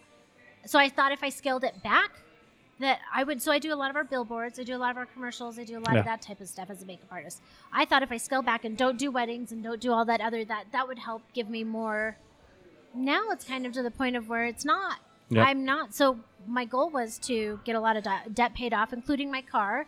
Got a lot of debt paid off. I'm like pretty much debt free. My personal debt free. I don't have any credit cards. I don't have a car payment. Yeah. So setting those goals, and I honestly have to say that me being on medication and having the right people and tools in front of me and the will to be okay with that, Yep. I'm going to have to start learning better habits. Right. That plays a huge role of where I'm at, because people think attention deficit or like, I actually had a doctor. She thought maybe I was bipolar. I go, no, I already went down that route, and I'm not here to see you for that anyways. I was a little annoyed. I was like, I've been going to a psychiatrist that I absolutely love. And I was not in denial. If I was bipolar, fine. Then let's take care of it. Right. I'm not against, but I wasn't. She just didn't understand. She didn't understand. I felt like she didn't quite, it wasn't her field anyways. It's Right. like you don't go to a chiropractor to get dental work done. Let's adjust that tooth. Right, yeah, just my, like that. Right. So it's like, but I learned, I think it's the dopamine, like the increase of dopamines that make me laugh, and the writing, and even if it's just me laughing to myself, it does still create that. Yes. Yeah. And so We all need some dopamine boosts throughout the Right. day. And Yes. I'm Oh, randomly yeah. doing those Yeah. to myself with comedy. And sometimes so that's better than potato chips, coffee, chocolate, it whatever. totally Yeah. is. All that Yeah. stuff is delicious. Too. Not gonna Well, lie. because they give you a dopamine rush. Yeah. That's right. right. Oh yeah, absolutely. And then makes me feel bad and guilty. Like Dopamine later. chips, love them. Right. That'd be a great brand name for potato Dopamine chips. chips. Dopamine Right. chips. Dopamine Right. chips. Awesome. You want some dope? I mean, chips. chips. Yeah. Pitch that to Lay's. Wow, I love Get it. all these fancy I love flavors it. coming out. You said you write every day. Is there a? What does that look like? You mean you bring a notebook with you everywhere, or do you actually physically sit down, and from this time to this time I'm writing? Well, okay, so let me go back a little bit. When I very first started comedy, I would always hear people say, you have to sit down and write from this time to this time. Like, spend 2 hours writing Right. solid. I'm like, yeah, that's not going to happen with Not me. gonna I was like, happen. then I'm never going to be. But then I realized I was like, as somebody, and this is actually right before I found out that I was ADHD. Uh-huh. And I'm like, nope, I just got to mold it to my lifestyle, Right. how I work. Yeah. Yep. And that means I'm just sporadically writing throughout the day, Okay. whether it's on a note, like I have tablets, I have note Yeah. on the road. When I'm on the road, recorder, because I good can't idea. write. Right. So, and when I'm in solitude, a lot of times that's when everything just starts stirring up and coming Yeah. to me and this and that. So I think I've gone through 3 different recorders. Oh wow. Because I'm not going to remember. That's the other thing. right. It's like I'm not going to remember. And so writing little notes. Yeah, I have notebooks all over the place. Oh, yeah. Everything. I've written on napkins. And that's just so then what I'll do is I'll take that bit and then I'll write. Let me show you here. Oh, actually, I've got my. Let me show you what I do. Okay. I remember a movie, there was a character who carried around a digital recording device, and he'd always push the button and go, "This is Craig." As if you wouldn't remember who you are recording It's, your voice. What was that? It's Twin Peaks. That's it. Was Yep. it Twin Peaks? Yep. Yeah. Okay. Yeah. I love. Yeah. yeah. That was I it. totally remember that. Yep.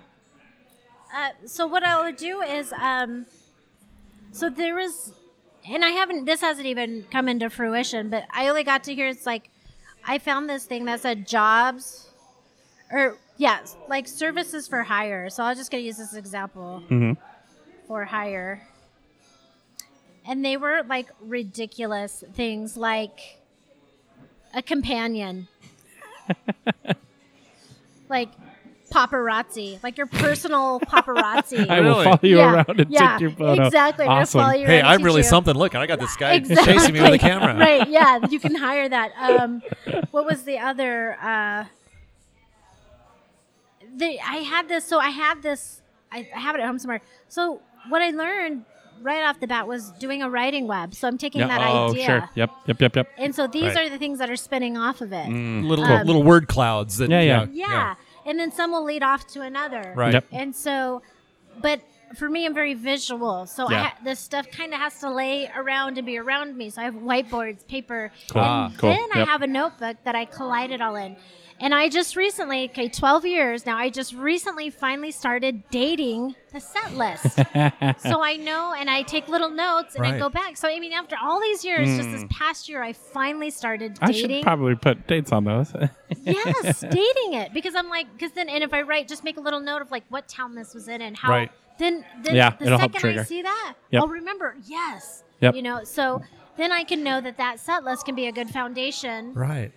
for Awesome. that, for that state or whatever. Wow. But That's cool. If Yeah. I wasn't as far as I am on my dissertation, that would be a fantastic dissertation topic. a dissertation topic. No, what is that? So to study what is funny where and when. Okay. Because that would times be and good. subcultures change. Uh-huh. Can you pull something back from 8 years ago Well, Yes. and then bring it Would out it as, work as now, fresh? or is Yes. it? Yeah. You know, that'd be fun. I would have be- done that. Okay. I have done But that. then dating it would kind of give you that kind of way Wow, to that's track cool. that. Well, I think, okay, so some of it, so are you meaning like topically? Or or even delivery style, how it was received. Yeah. I I Oh. just delivered all it kinds of this things, way, really. Yeah. this day. It got this reaction. Yeah. And then 8 years later, It's like, not quite as, different or whatever. and then yeah. 16 years later, they loved it. That's true. cycles. Yeah. Yeah, it's true because there is some so I was talking about ADD in the beginning, and then I stopped talking about it for quite a few years. Yeah. I think part of it had to do is because I got diagnosed with it, and I'm like, Ooh, I got to deal with. Yeah. now I'm constantly Yep. researching because really, the only way your stories are going to be believable is if you know what Right. you're talking If you about. actually know, Right. there's some authority Right. there a little Right. bit. Yep. And so it took a few years for me to understand like how my brain works. Why do I think this way? Why am I weird? It's like, why is it like another bit in my whole ADHD thing that I talk about is they say that people that do have ADD or ADHD, we're more creative. We think outside of the box, which makes a hell of a lot of sense to Sure. me because I Yep. can't see the damn box sitting in front of my face. It's There, like that there was a makes box. Well, I saw that box, but something else was over there. right. Yes, exactly. And so, and I also talk about how getting people to support and understand somebody like Right. me, like maybe you should help me out. Why don't you Right. like write it down because I'm going to forget. Yeah, right. And then I'll go into like, it's like giving them clues to help me out Yep. instead. Right. Yep. And then the last one, I'm like, or maybe just be less boring. It's like Give me a help reason to out. focus on you. Exactly. But there's also the other thing that I'm learning so much more about now is hyperfocus. Yes, Like when you're yes. hyper-focusing. See, I've been told I should go get diagnosed for ADHD, and this is all like, Yeah. Now it's all starting to make sense. Oh yeah, Because when you start zoning into Oh, yeah. that hyper, like that, oh man, Yep. like I find that we're also very I stubborn. just did this for 4 hours, and I didn't even Yes. know. Yes. Yes. That's Yep. exactly. Yep. It's so interesting Yeah. how. And so I was reading a lot about history on it. And back in the day, Right. we were the hunters, we were the gatherers, we were Right. the ones that. We were the caveman at the top of the caveman game, I guess. It's like, but yeah, it's those little things of finding, so having it visually in front of me, Right. having it, taking notes and finding things entertaining Right. all the time. Finding things entertaining all the time. That's a whole other topic, really, seriously. But I mean, Right. it's like, how do you find so many things entertaining when other people find them as monotonous Right. or Right. not remarkable at all? Yeah. Right. And so Making it- you take that ability to see, to focus, and to pull something out that everybody else has seen as well, but never thought But about. not in that Right. way. And then when Yep. you bring it up, in a set, people laugh at it Mm-hmm. because it's so true to Yeah, their I'm lives. like, that they never yeah, thought of about it course, before. right? Yep. I mean, that's a Exactly. remarkable skill. Yeah, to- it is. That's exactly what, especially with like just recently, and the reason why I bring this up because it's so new, it's so fresh, and I started just gaining a huge following because of it. And I'm like, really? I was like, for me it was like, and it gave me like, that's where the therapy, like the healing came. Yeah. It was like, I was made this way, and I'm okay with being this way. And I want everybody else to know that if they struggle like I do, because it can be a struggle. It can be. I want them to know that they should just be okay with, because that will change how they view themselves, their lives. Because when I accepted it and just started going with the flow, I'm like, this is how I am. Because I'm not a horrible person. You know, I don't do horrible things. I don't. So that was the whole. Now, if I was a horrible Another person, good tagline for right? your. I'm Not a horrible bimbo, person, right. not a horrible Right, person. No, exactly, not a horrible person. And I know that. So it's like, for me, it's like, now if I was, it'd be a whole different ballgame, right? It's like, oh, yeah, you're a horrible person. You should just be shot. that's next. That's next year's tagline. That's next year, right? Oh man. Whole other story. All right, so we probably better let you go. Is your ride here or no?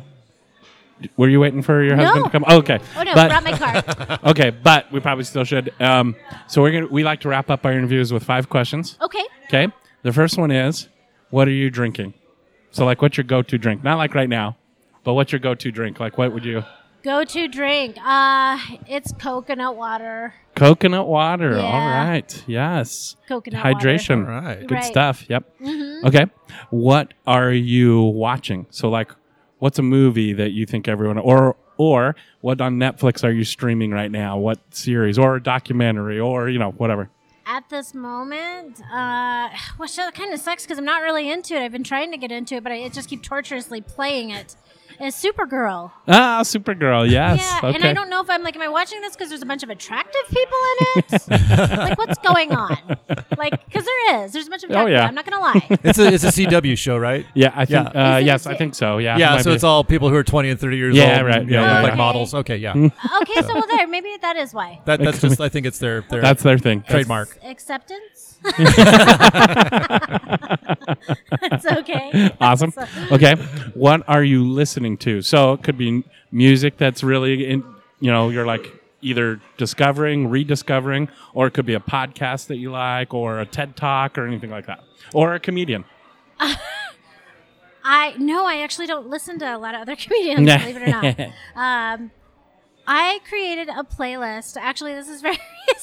I created a playlist on Spotify called Slumber Party, Yeah. and it's all Go-Go's. Yeah. Cindy Lauper. Yeah. There you go. Awesome. Go-Go's, Cindy The Lauper. Go-Go's. The Go-Go's. Wow. I know. I loved Belinda them. Carlisle. Yes, there you Belinda go. Carlisle. Belinda Carlisle. Back Lately. in the day. Yes. And then, like, what else is on there? Duran Duran's on that playlist. I was Yes. just trying to think of, like, all that. I don't know why. I go through those phases. Oh yeah. So that's Absolutely. actually what I've been listening to for the past Cool. week and a half now. Awesome. Is We'll have to my look that up and find a link to Slumber Party. Slumber Slumber Party. Party. Yeah, Yeah, my we could playlist, probably find Slumber it. Party. Yes. Why don't you listen to other comedians? Is it? Do you not? Oh. Is it? Here's my theory. You don't want their voice to become your voice. Is that okay? Yeah. And in the beginning, it was great to actually be and watch them. Yeah. But I've been on the road where I've been with comics, and that's all they do is listen to their comics, Yeah. and then I see them translate that same comic on stage. Yeah. I was like, I do that with music. I don't ever want to do that with a comic. Right, I don't, right. it's like I try really hard to sing, but I can't, so Right. I just sing anyways.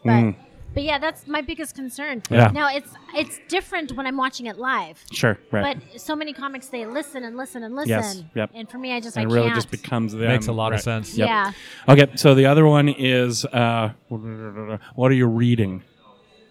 So What am I reading? Yeah, it could be a blog, could be a journalist you really like, it could be a book. It Billboards could that you like driving be- billboards. past. that I did makeup on. Yeah, no. I did that one. Actually, there is on Facebook. It's called Attitude, but it's ADD to Attitude. Ah, okay. And I'm constant. I love psychology, so Yeah. I'm constantly reading about mental health, Yeah. ADD. I've always been fascinated with it. So I wouldn't say currently, but for actually quite a few years now, if there isn't a day that doesn't go by that I don't read about it. cool. Like find articles that are fun, because I'm translating it into Right. my Yep. act. Yep. Right. Absolutely. And so the one recent one, I don't know if you saw that about. They were saying, I was reading something that said change bad habits, like stop pushing the snooze button. I was like, what? I mean, I am fine with pushing the snooze button. What's it there for? Right, I know, because for once in my life, I'm not being impulsive about something. Right, You know, it's like a snooze, and I'm not a quitter. I don't care. It's I don't have to throw the alarm clock across the room. Exactly. It's giving me a choice. Right, exactly. That's awesome. So, And then the fifth question is, if we come to visit you, aside from right now, obviously, where are you taking us to eat? What's your place? this place was fantastic. Yeah, it was pretty good, huh? I would be here Crooked again. Fence. Crooked Like, Fence, everybody. Crooked Fence, yes. This place was fantastic. Awesome. Cool. Right on.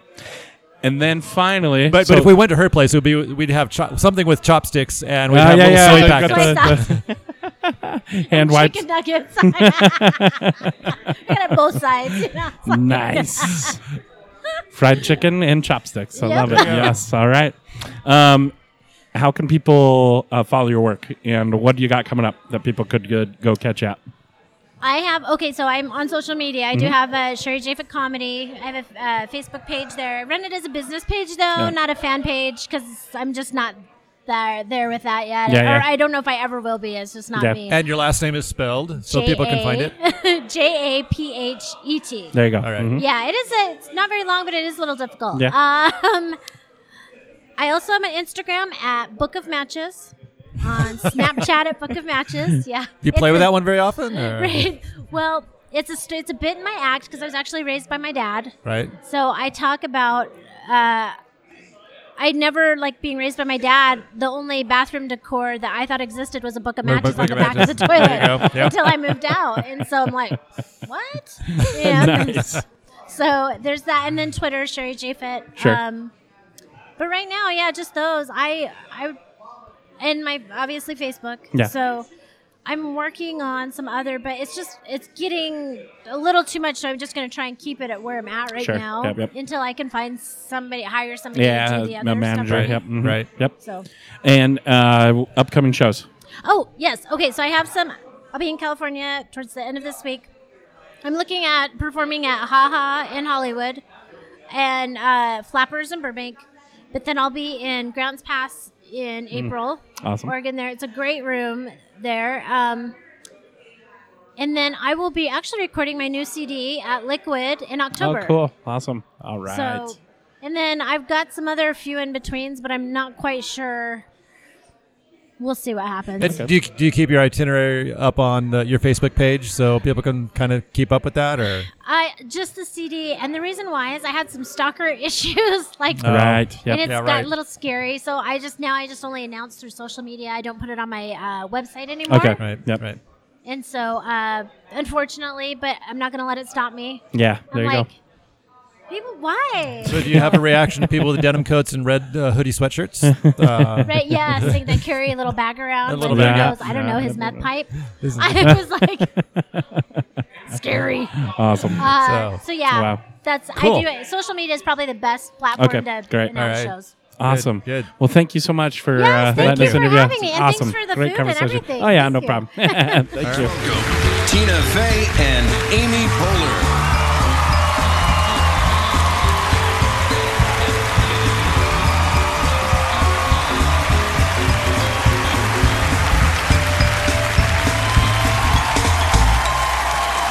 Good evening. We are here tonight to celebrate Don Rickles. And honestly, it's almost like he's here with us. You can feel his spirit in this room No, tonight. Tina, he is here. Jesus, I thought that was somebody's purse.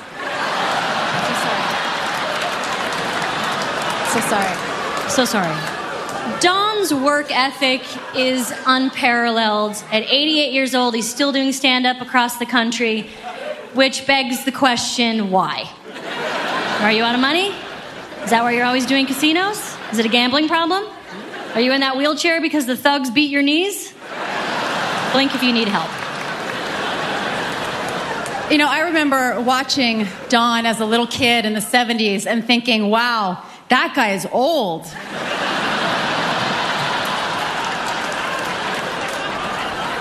And after seeing Don Rickles perform when I was little, I knew what I wanted to be. A short, comedian. bald Jewish man. What you said, your thing. You know, when the producers of this event first called us last night, I said, it's 3 a.m.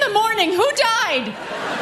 And they explained that everything was fine. It's just that they were planning a comedy event and no women had agreed to show up.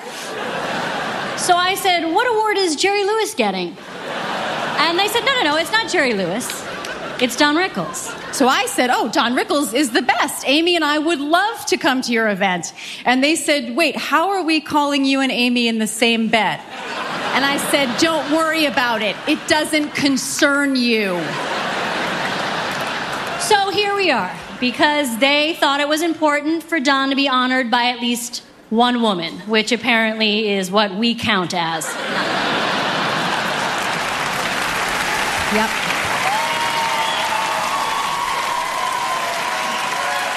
Yeah, thanks for sending one car for the both of us.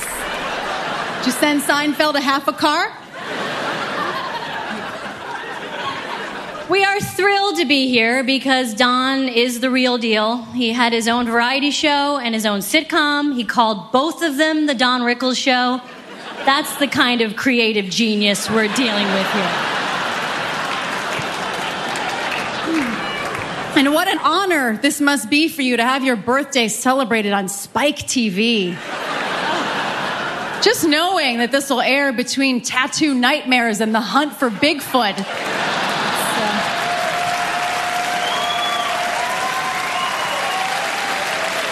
It's what your mother dreamed of in the shtetl.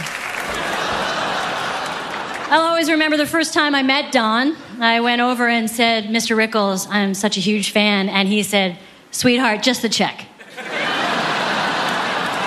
But the great thing about Don is that his jokes appeal to everyone. Polacks, Chinamen, the coloreds, broads.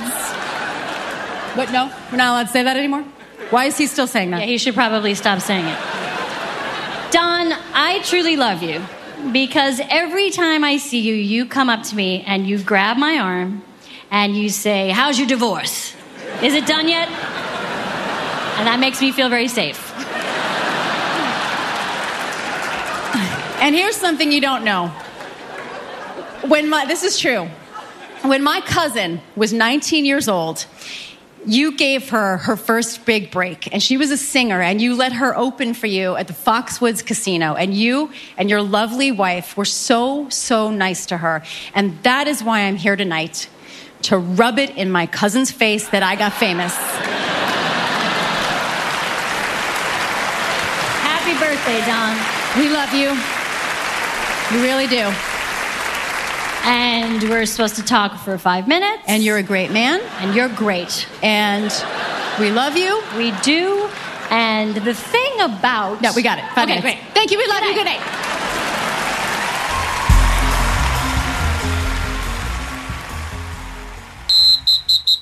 Okay. So based on a conversation that I had with a friend last night, can you make a joke about any topic, or are there some topics that are just off limits for jokes? All right. Oh, boy. Okay. Good luck fitting this into 40 seconds. Let me go to timer here. We get 45 seconds, actually, I think. Oh, all right.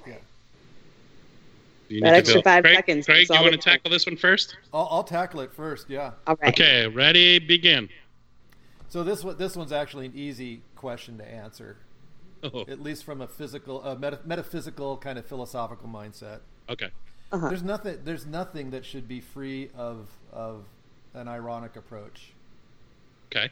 Even if it was the most catastrophic event in my life or somebody close to me, that if I understood the people I'm with, and if they understand me, then we can find irony even in the most difficult experiences. And if we can't, then we might be missing out on some of the value in that life. I just think of all the laughter that takes place during funerals and when families are together. And sometimes the irony that even people express about how Uncle Harry died of a heart attack even though he ran every day of his life and was in great physical shape. Yeah. And they might make jokes of some of the things that he did in his life. So all right, your time's up. I think there may be a place. It's how we do it. Yeah. Okay. All right, I respect that. All right, so I'll go. In one sense, of course, and Christina, you kind of mentioned this, but really nothing is officially like off limits, right? I mean, in the culture that we live on, we can say whatever we want.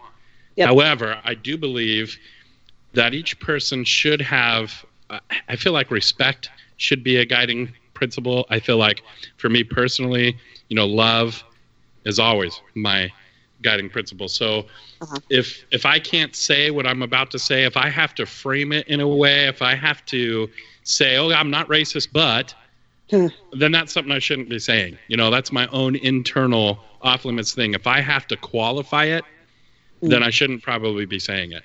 If it doesn't match the respect and love grid that I've set for myself, then I shouldn't be saying it.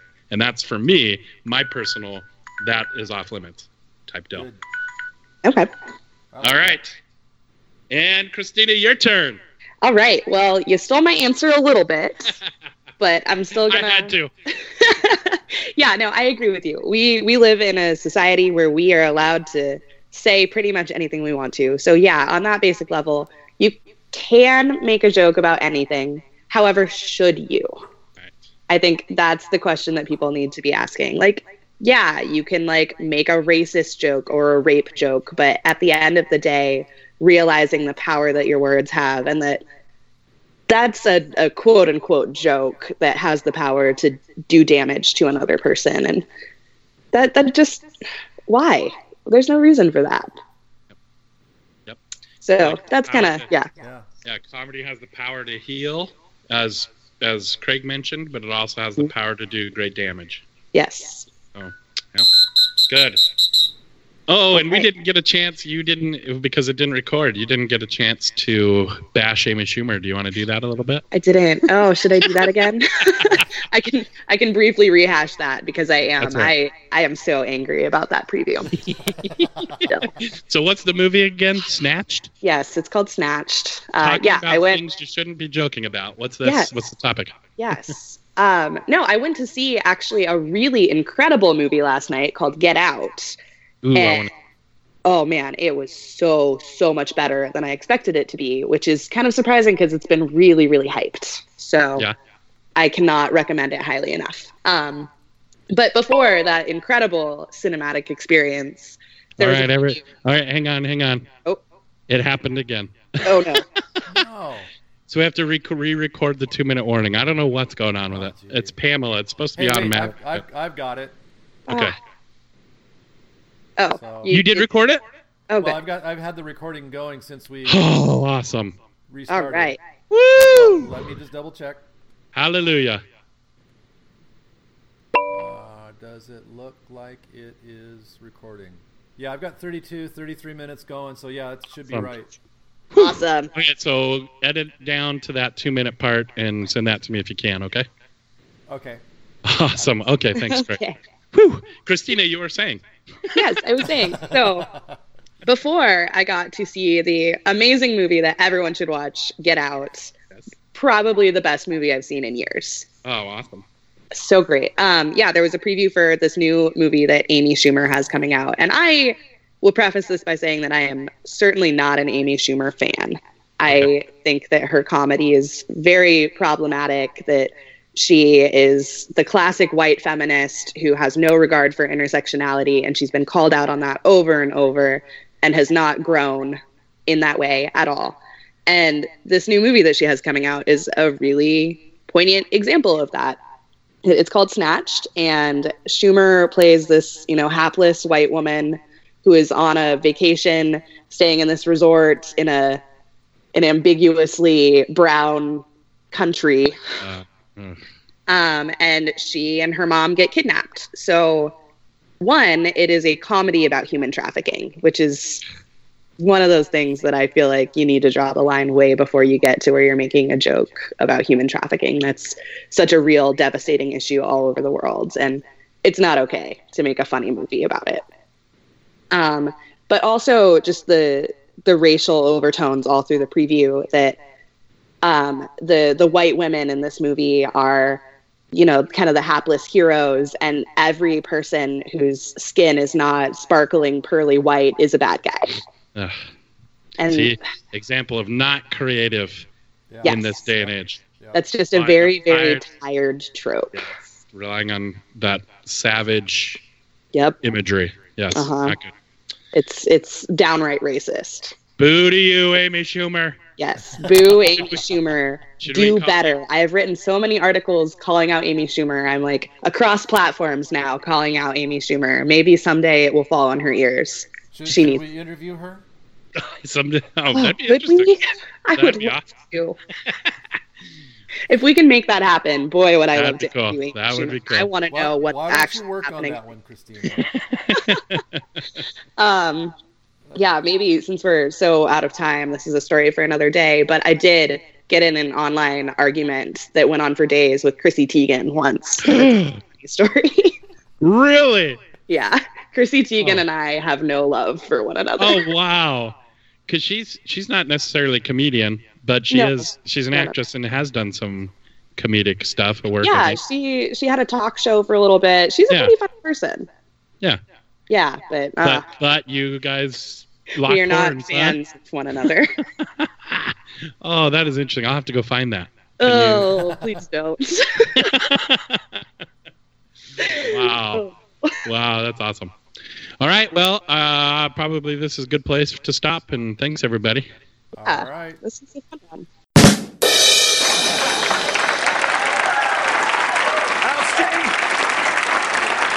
Also, these San Francisco hotels, you get used to it, so you start getting upset when things aren't perfect. Like one time, my laundry wasn't there. I had laundry, I was waiting for it, so I called housekeeping. Now, they don't answer the phone all fancy at housekeeping. This is how she answered the phone. She goes, "Hello?" And I actually said this to her. I said, "Do you want to try that again?"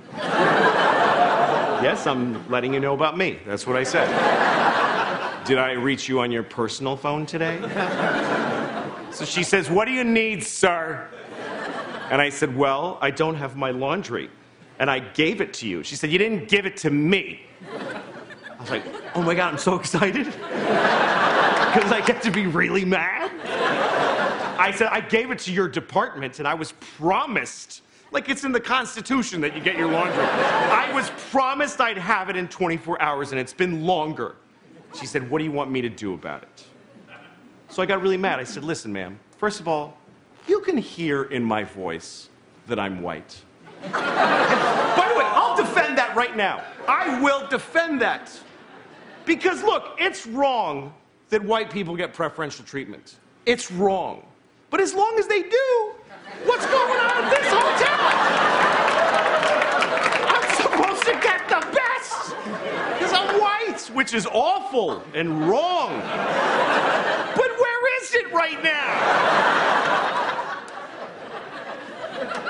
So she got sick of me, and she says, "Do you want to speak to a manager?" I said, "Yes." So the manager comes on. "Hello, manager speaking." I said, "I'm very upset." He was like, "Oh, I'm so white. Sorry, white sir. What white happened today?" I said, "I don't have my laundry." He was like, "Oh, He said, "I will conduct an investigation." I was like, "Yes! That's a very white thing to do. I want a white investigation of my laundry." So he said, "I'll call you back in 5 minutes or less."